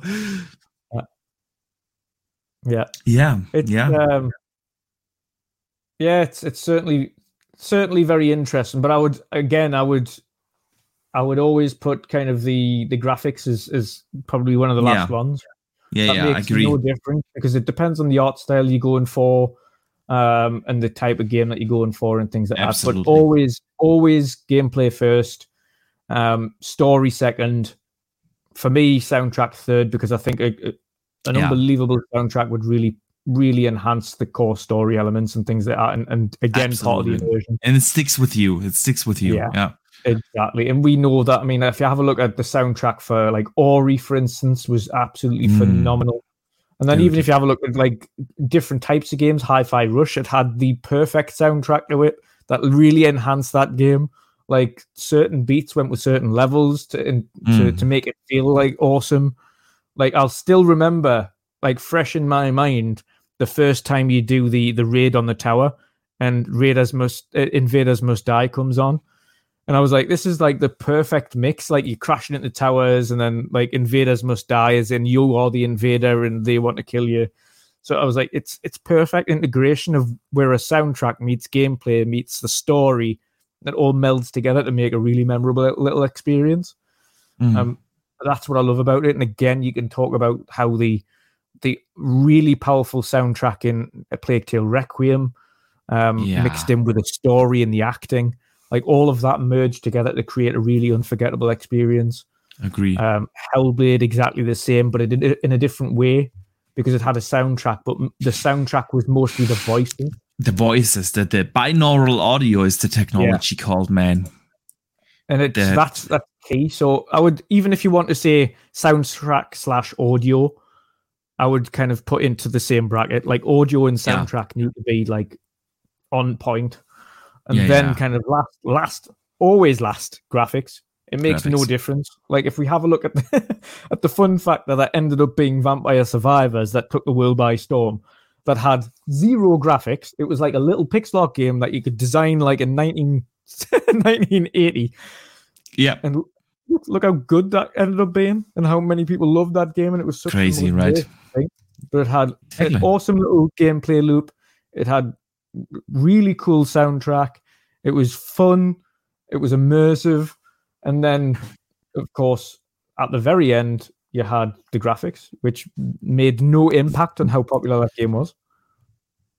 That's the thing. Octopath Traveler 2 is out. Like, definitely, and it has a certain aesthetic to it, but it's not. And I loved the first one. I put 85 hours or so into it. Graphics not important, man. Graphics are not. Absolutely not. Nice. They are nice. It depends.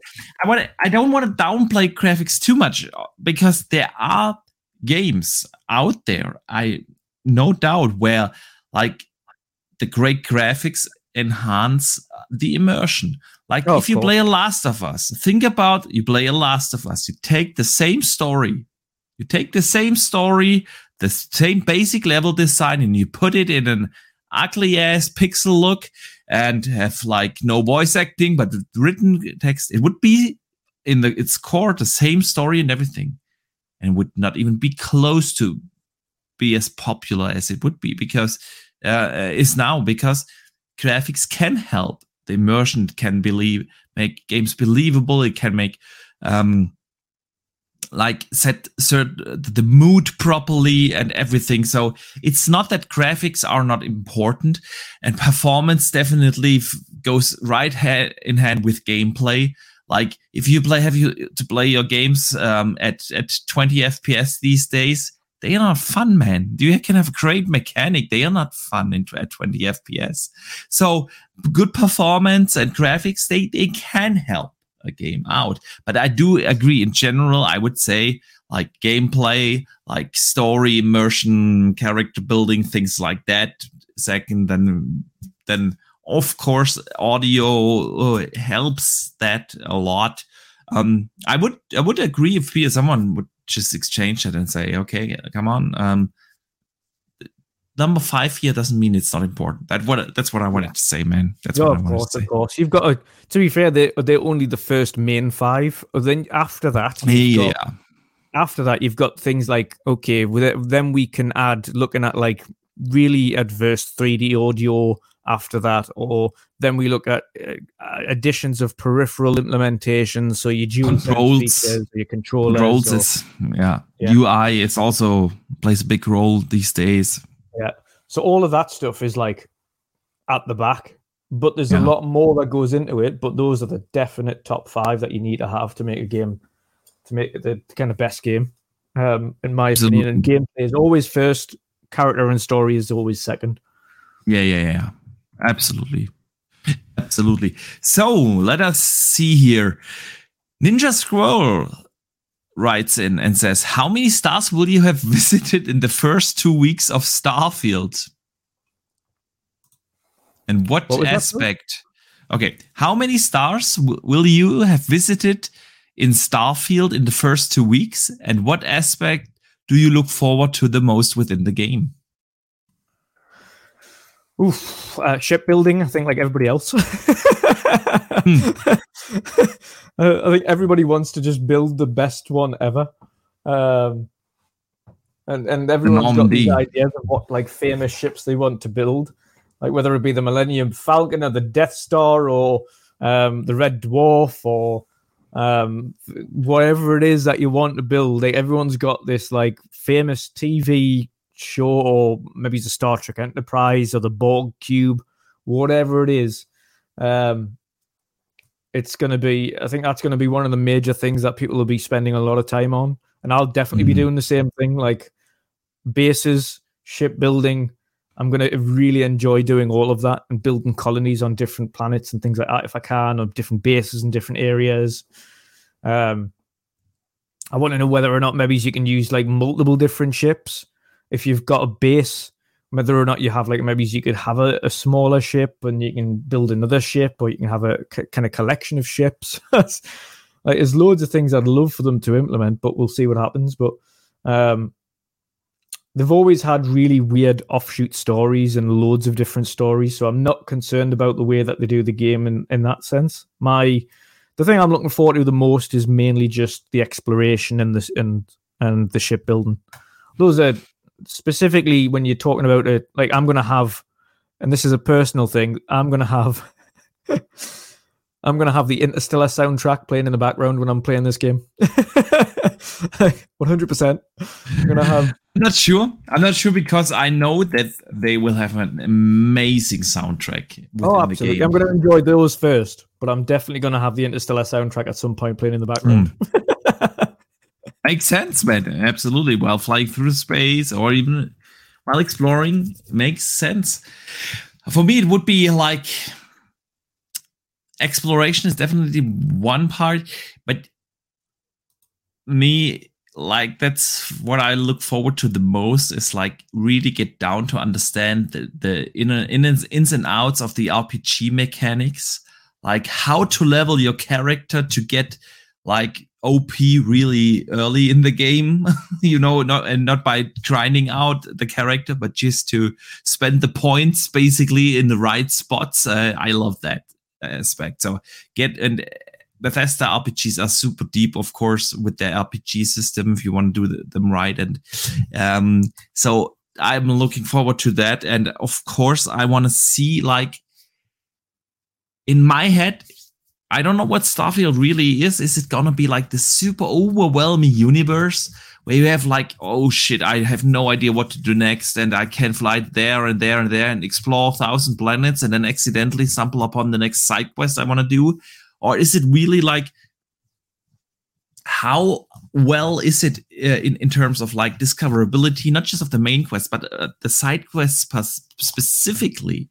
Yeah, because I have no doubt that they guide you through the main story, but how much is exploration satisfying? Not just in terms you finding like 3 super exotic stones on a certain planet, and with that you can craft something super cool, but more like, okay, do I find like quests and things easy, or is that something that is worth exploring that the planet's for? That's what I want to see. And so yeah, man, there's a lot to look forward with that. Also, I want to know what the story is gonna be like. So yeah, great question, Dutch. Last one of the day is also Starfield related. Yes, go on. Starfield Direct is the same day as Xbox Games Showcase, both on June 11th. Are you guys a little worried that they put Starfield Direct after the Xbox E3 Showcase because they think the showcase could be lackluster? No, that's quite the opposite. For me, it's quite the opposite. I think the reason they've got Starfield after the showcase is because they've got a lot of new stuff to show in the showcase, and they don't want a game that they've already showcased several times over being in the showcase again. I think they know that's a separate thing. It's going to be a longer deep dive. It's good because it's its own show, as we already knew. It's going to be about 15, 20 minutes long at least, just for the Starfield showcase. Yeah. Which means that, and you don't want to have a 20-minute continuous cycle in a game showcase. We've had that previously in an Xbox showcase, and it really starts to flatten it out a bit. And like, you've got this like steady pacing. We had that a couple of years back. We had this awesome steady pacing from Microsoft where it was just game. And at the very end, they did this really long-winded, as much as we enjoyed it, this really long-winded Forza Horizon 5 presentation on the same showcase. And it really just slowed the whole thing down to a grind instead of finishing with a boom. And I don't think they want to do that kind of thing again where they don't finish the showcase with a boom and they just end up spending like 10, 15 minutes on one thing. So I think they want to have the showcase to showing new games, new content, release dates for things that might be coming out after Starfield or before Starfield, and let Starfield do the talking by itself. I agree. I think like the main reason is it would take away from the pacing because they need like this 20, 30 minutes of proper showing what Starfield actually is. Would reduce the pacing of the main show, but they also don't want to put it away from the E3 because it will gain traction. People are here anyway. Yeah, so they might just stay as well for a separate thing. And I think that's the main reason why they want to do it there. They hope they will get more views. And speaking of more views, Dutch, we need to bring this show to an end because the Capcom showcase is about to start and people want to see that. So we don't want to keep them for too long. It's been an absolute blast. 3.5 hour podcast always means it's been a blast. So Let me shout out, of course, before I get to you, the more than 130 concurrent live views we had here today, which is fantastic. Big shout out to everyone who tuned in. Thank you so much. Big shout out, of course, to the super chats and the channel members. That support is truly appreciated and helps a lot. Thank you guys so much. But Dutch, let everyone know where they can find you and what you've coming up, man. Definitely. So, of course, we had a break this week. That's mainly because I hadn't had a chance to catch up with the news after coming back from Netherlands. So we're back again next week, but we're also back again on Sunday for the weekend edition, which is the first in a few weeks. So we'll be covering quite a few things there. I've also created a new look for the weekend edition myself. So it's a nice new animated overlay that's more in line with the regular midweek mix-up show.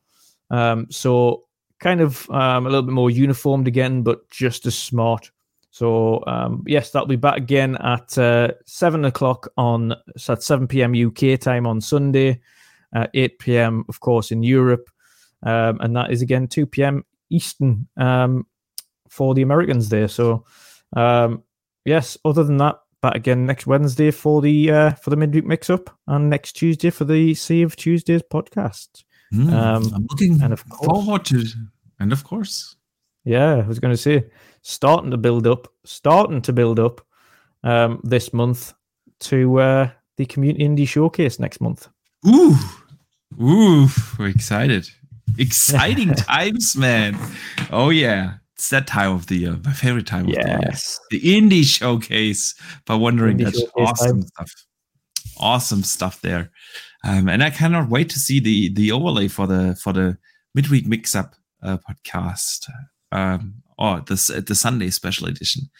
And the last super chat comes in of the day from Pyromad, who is a channel member for 3 months, man. Thank you so much. He says, great show. What little I caught. Will catch the beginning later. Have a great night, Boxenberger and Wandering Dutch. Thank you, man, for stepping by. You have an awesome day. Appreciate you. Appreciate everyone who tuned in. Next week, we will be back. Same time, same place. Hopefully a great new guest. If not, it's still a fantastic show as always. So it's going to be a fun one next week. And other than that, guys, don't forget to game on.